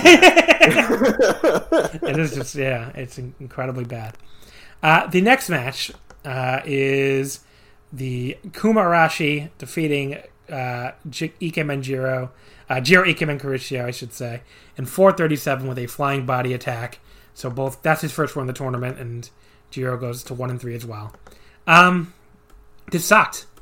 I mean, Arashi attacked Jiro ringside during his entrance. That's kind of funny. I can't remember the last time that even happened, but this match was under 5 minutes, nothing special at all. Arashi pins him with that running body press. Ikemen sells this with possibly the worst acting I've ever seen from a human being. Like, trying to look surprised and horrified. But you just have to go watch this. I can't even describe how bad it was. I usually love Jiro. But, when he has to, act or do serious things, it's really awful. And it was here, too. I don't even know how to describe what he was doing with his face. It was... if people think Minoru Suzuki or somebody like that makes weird faces sometimes, they should see this Jiro face, because... Yeah, I mean, this tournament fucking sucks. 1 3/4. 1 3/4. Not even Joe worth. Real low on this one too. I don't know what it is about this match, but it was too short for me to call it a good match. But just the fact that I don't know, they were doing a couple cool moves. They seemed to want to be there. I liked it. Jiro does that head scissors, he springboards in and does the head scissors, and then does the dive to the outside. I thought that was cool. Kuma does the big power bomb. And I like that Kuma was stoked that he got his big win. I thought that was funny. I mean, that said, I still only gave it a 2 3/4, but it was a treat for 5 minutes. And the other thing, the other big positive about this match is let's set Kuma free, because just before this, he was showing up in Big Japan undercard tags for these little run-ins with Okabayashi. It might be better at this point. Oh, it's so good. He was crushing it with Okabayashi, and then he went into this snoozer tournament. So that's been a bummer. But yeah, I like this match more than everyone else did, and I didn't even really like it. The fifth match, the Aoyagi brothers, Yuma and Atsuki, defeating Francisco Akira and Rising Hayato, 8:26. The younger Aoyagi pinning Hayato with the moonsault press. So I don't think of Yuma as a particularly big guy, but he looked like the fucking Japanese Incredible Hulk in there with wrestling Akira. I guess Akira just has that effect on everybody, but I just thought that was kind of funny. Perfectly fine wrestling match here with some good action. Nothing stand out, but that makes it the match of the night by a mile at this point. Totally. And Aoyagi pins Hayato with a nice but Also, strangely slow moonsault. But that continues his momentum after becoming the junior number one contender at the last Korakuen. 3 stars for me. I thought this was pretty good. Yeah, same deal. I mean, this was just like a nice breezy tag. I thought the whole closing stretch with Hato and Aoyagi was great. Well, not great, but it was fun. It was the best wrestling in the show up to this point. By a mile. Yeah. And I like, I like Yuma. I like watching Yuma in general, I guess, and in a situation where I'm not let down by what he's doing. So yeah, 3 stars. Nice little match. Afterward, Koji Doi attacks both guys. Tries to give Yuma his trademark lariat, but Yuma ducks and gives him a German instead. No idea where the rest of the Enfants were, why they decided to let Doi try and jump both Aoyagi brothers on his own. But sure, why not? But yeah, at least that match could be good, I guess, whenever they do it, Doi and Yuma. I think that could rule. Yeah. And another thing about that, I'm glad. I wasn't sure if they were going to continue the Yuma and Enfants thing, and I'm glad they are, especially if it's leading to a match with Doi. But also, I don't think I remembered Yuma's voice. I was shocked. He's got like a deep old man voice. He sounds like Mochizuki. Yeah, I thought he had. He has a weirdly teenager voice. He has a weirdly deep voice for being such a young guy. Yeah. The next match: Suwama, Hikaru Sato, and Dan Tamura defeating the Purple Haze team of Shigehiro Irie, Utamaru, and Izanagi in 11:58. Suwama pinning Izanagi with a last ride. So yeah, this was all right. I don't know. Utamaru like tripped trying to run and slide to the ring alongside his partners, which kind of sums up both the show and the Champion Carnival in general. I mean, just like tripping and falling. Yeah. Match sloppy mess early on. Everyone just kind of pounds on each other. Utamaru like really lazily chokes Sato in the ropes. Just nothing even remotely interesting going on there. It does get better after that, mainly when Irie is in there for his team. And then Suwama ends up kicking all 3 Purple Haze guys' asses without any trouble at all. You could argue he's making them look like geeks, although really 2 out of 3 at least are geeks. So I guess I was going to say. Doesn't really Make them look matter. like geeks, it's fine. And then Suwama pins Izanagi at the last ride. I guess 2 3/4. It was pretty brutal early on, but got pretty good by the end. Still not exactly a star ratings bonanza on this show so far, but this was better than some of the other matches. Yeah, there was a stretch in the middle with Tamura and Irie that I thought was killer. It was really short, but I thought that was awesome. I loved watching those 2 together. But I mean, how much am I going to get into watching Suwama beat up Izanagi? Yeah. It was cool. It was. I didn't have a bad 2 3/4. I mean, so I didn't even write down stars on it. Suwama was great for this tournament, though. So, and of course, I like Suwama a lot in this tournament. Well, relatively speaking, compared to the rest of everybody else, yeah. Yeah. The semi-main event, the A block decider, Zeus defeating Jake Lee in only 10:21. So Zeus goes 4-0, 8 points. That fucking face lock is unstoppable, apparently. And Jake goes to 3-1. The match was pretty dull and slow to start. Exactly what neither this match, or this show, nor this tournament needed. Jake starts working over Zeus's arm. They did tell us that would happen beforehand, but this tournament needed another limb work match. Like I needed a second asshole. Zeus makes a fiery little comeback, some hard chops, but Zeus gets him down on the mat and gets his signature arm lock. Jake gets him down on the mat and gets his signature arm lock. Zeus is able to make it to the ropes to break fairly quickly. We get the 10-minute call. Zeus tries to get his shitty face lock on, and then he does, and then Jake taps out. I don't have the same passion right now, but I wrote my next notes in all caps, so I guess I was very mad when this happened. But I was this tournament fucking sucks so bad. The deciding match for A block, and it barely goes 10 minutes. Jake loses like a fucking dork yet again. I hate this tournament. I mean, that's what I wrote down, all in all caps. I was very angry. Now it's who cares? I went 2.5. It was trending okay while it lasted, but this is nothing you need to see, and it ended super abruptly. A lot of it was boring and uninteresting, and this was a block decider. And what the fuck are we doing here? Yeah, so looking at the card when the other matches sucked, I was like, okay, well, everyone's just saving it for the last 2 matches. They're the only matches that matter anyway. And this match starts, and I'm getting myself hype. I'm like, Zeus is going to try this time. And it looks like they're following the model of the Jake Suwama match that I liked, where Zeus is overpowering him, but he's slowly able to work the arm and Zeus is eventually selling the arm, and Jake's beginning to open him up for like this big chest kicks, like the running knee and everything. And I'm starting to really get into it, and I'm like, hell yeah, these two are going for it.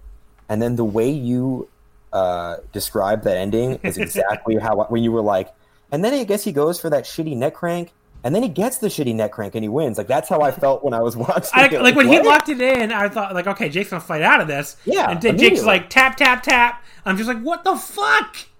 I was so fucking mad. Exactly. I was like, why are they doing this to me? Why? I watched this whole thing. I was like, why did I watch? Slept in a month. It's one of those things where it's like, why did I watch this tournament?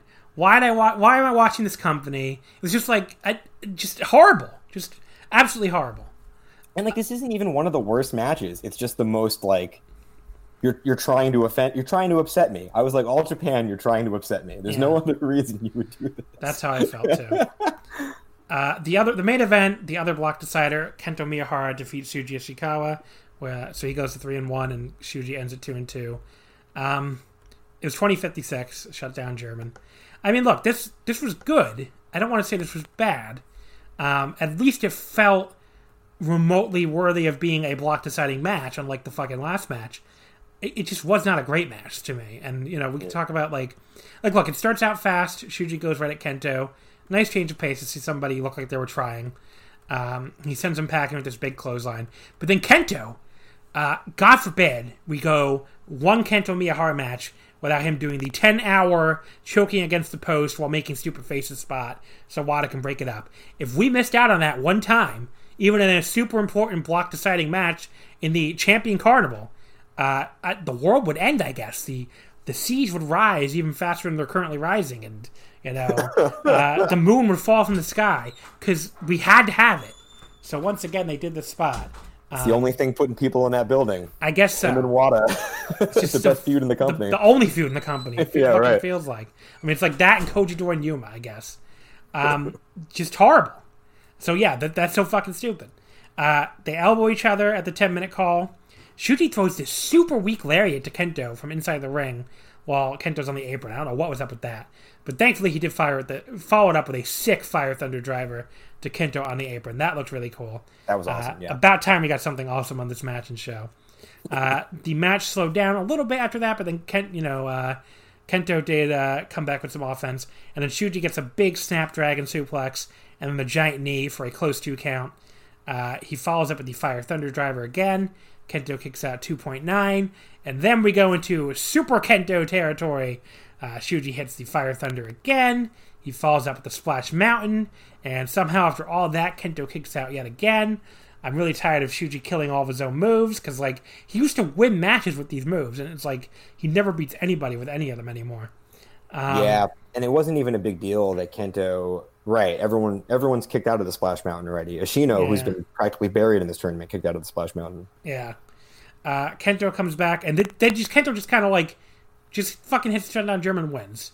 And that's like, it made the closing stretch feel really flat to me, because it's like, this is all of his matches now. He takes a million moves in a row, and he's like, okay, I'm done, and just hits the shutdown German, and that's it. And like, no one can ever kick out of that. I feel like 3.5 is what I went on this, and I feel like that might even be high, just because it's like, at least I watched 2 people try and have a fucking match that feels like it could remotely be in the Champion Carnival. So, that's the result, the rating I ended up with. But like, one of the best matches of the tournament, which is pretty sad, and it's not enough, even close to enough, to save yet another dire Champion Carnival show. Probably not the worst of the tournament, again, because this tournament has been so bad, but you're talking 4 out of 5 shows that I would actively tell you not to watch. The only show in this tournament that's worth watching is Night 4 Korakuen. That is it. I didn't hate 3 as much as you did. 3 was all right. I wouldn't tell anyone to watch it, but I didn't have the worst time. Yeah. 3 was probably the second best, but I mean, Nights 1 and 2 were pretty bad. This show was pretty bad. This show was pretty bad. Yeah, this show might have been my least favorite. I'm thinking about it. Well, the thing is, like, the expectations were there. It was the block finals. Like, it should have been great. Because I've seen a lot of other people say this isn't their least favorite. So maybe that's maybe that's influencing me. But I just, yeah, this show was long, kind of, for this tournament, and just filled with garbage on the undercard, like absolute garbage, and like the other tournament matches all sucked. Yeah. Yeah, Did you find a lot of people actually really liked this main event? I found there were people that were going higher than us. Yeah, I think. What'd you give it? You know, I walked away from it feeling the same way you did, like that they went main event style, like went big.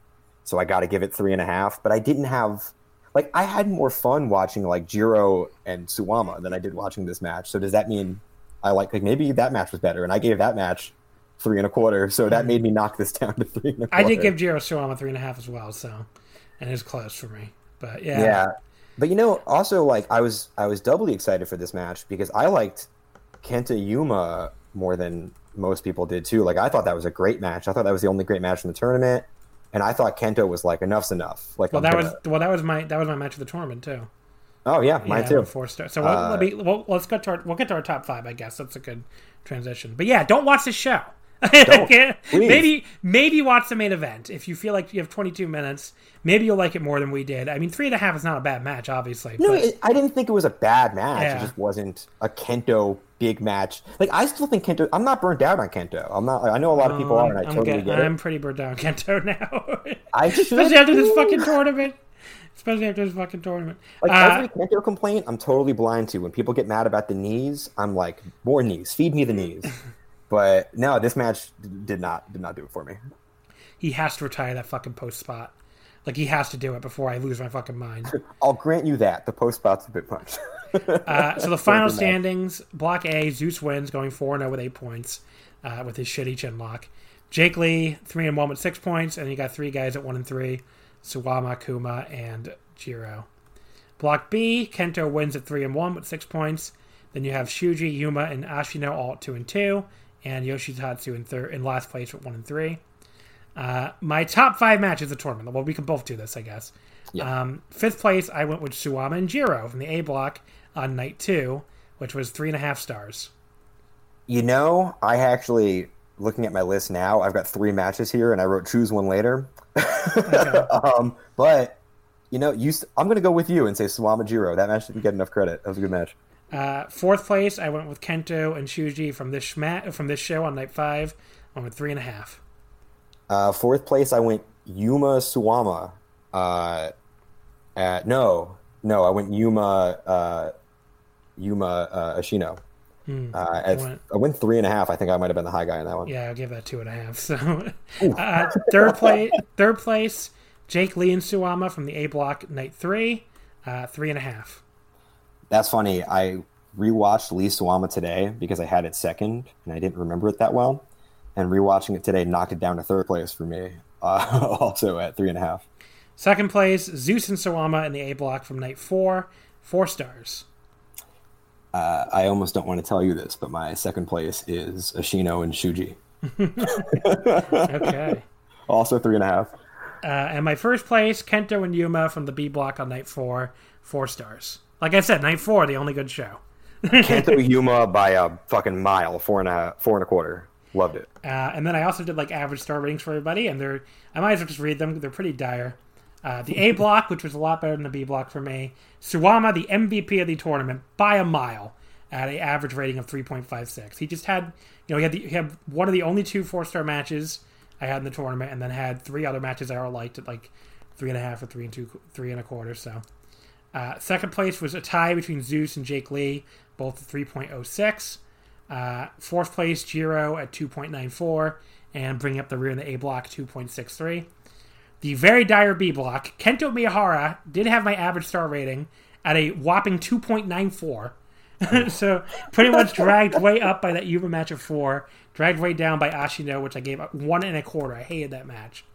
2nd place, Yuma at 2.75. 3rd place, Shuji at 2.67. 4th place, Yoshitatsu at 2.42.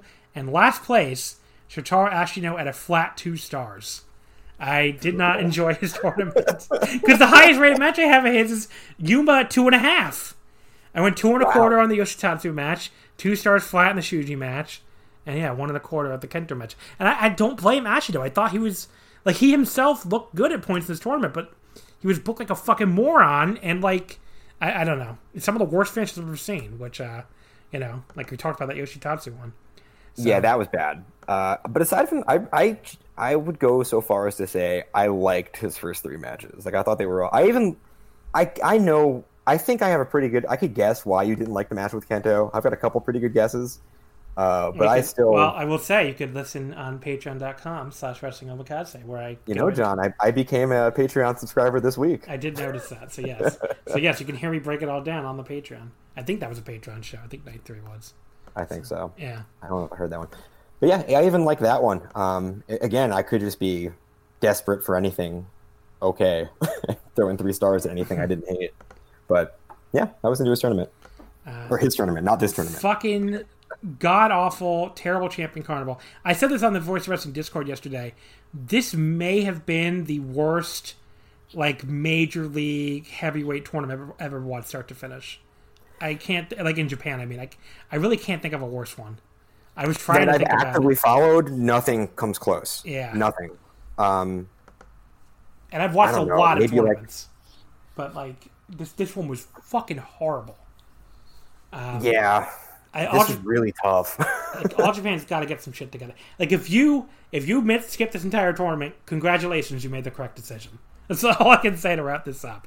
Yeah, you jump back in on the Kento Zeus match and just not even know you missed a tournament. You just think they're running Kento Zeus again. So that does bring up October 5th is the final. So far, we don't have a card for that. All we know is it's Kento versus Zeus in the Champion Carnival final. That's from Korakuen. Monday, like I said, Monday, October 5th. That will be on the Patreon with guest Paul Vosch will be on there with me. So he and I will be doing a Patreon exclusive full episode on that show, and also the G1 Night 9 from Takamatsu, which is also that Monday. So if you want to hear me, talk about the finals of the shitty tournament, it's patreon.com/wrestlingomakase. The next thing we'll be doing at all will be also on the Patreon, like I said, the Noah N1 Victory Night 6. Our next free episode next week will be another two-show episode. It'll be covering the G1 Climax Night 8 from Niigata on Thursday, which we're pushing to the free episode just because the G1 has a Thursday to Monday gap, and I want at least one G1 episode, a G1 show on the episode.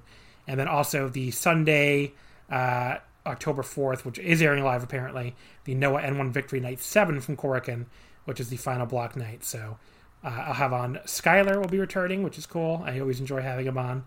Definitely has a different perspective to some people. So he will be my guest next week, and we'll be talking G1 Night 8 from Niigata, which is the Naito Sonata main event.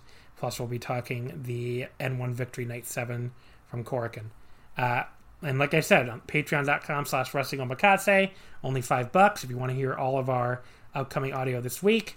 We'll be doing the N1 Victory Night 6 from Niigata on Monday, as long as that goes up on Universe in time. So Monday night on September 28th, tomorrow.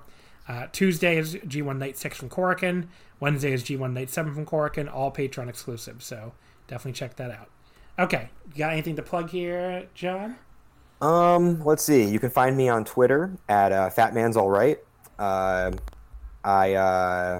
write stuff for Voices of Wrestling from time to time. You can find that here and there. A buddy of mine, I play guitar for a friend of mine, Maxwell Stern, who put out a record this week. If anyone wants to check out a cool little guitar pop record.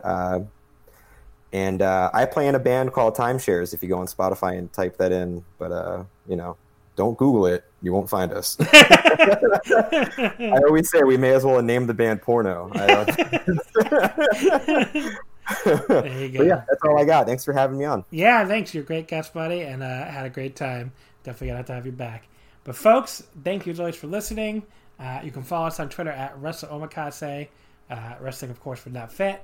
In the meantime, we will see you next time. Save big money and transform your home with new appliances now at Menards. We offer the lowest prices and the largest in-stock appliance selection. Ready to take home today. Check out top appliance brands, including KitchenAid, Maytag, Whirlpool, Amana, and Criterion. Upgrade your home and save big money on new appliances at Menards. Shop our entire selection of appliance options online today at Menards.com. Save big money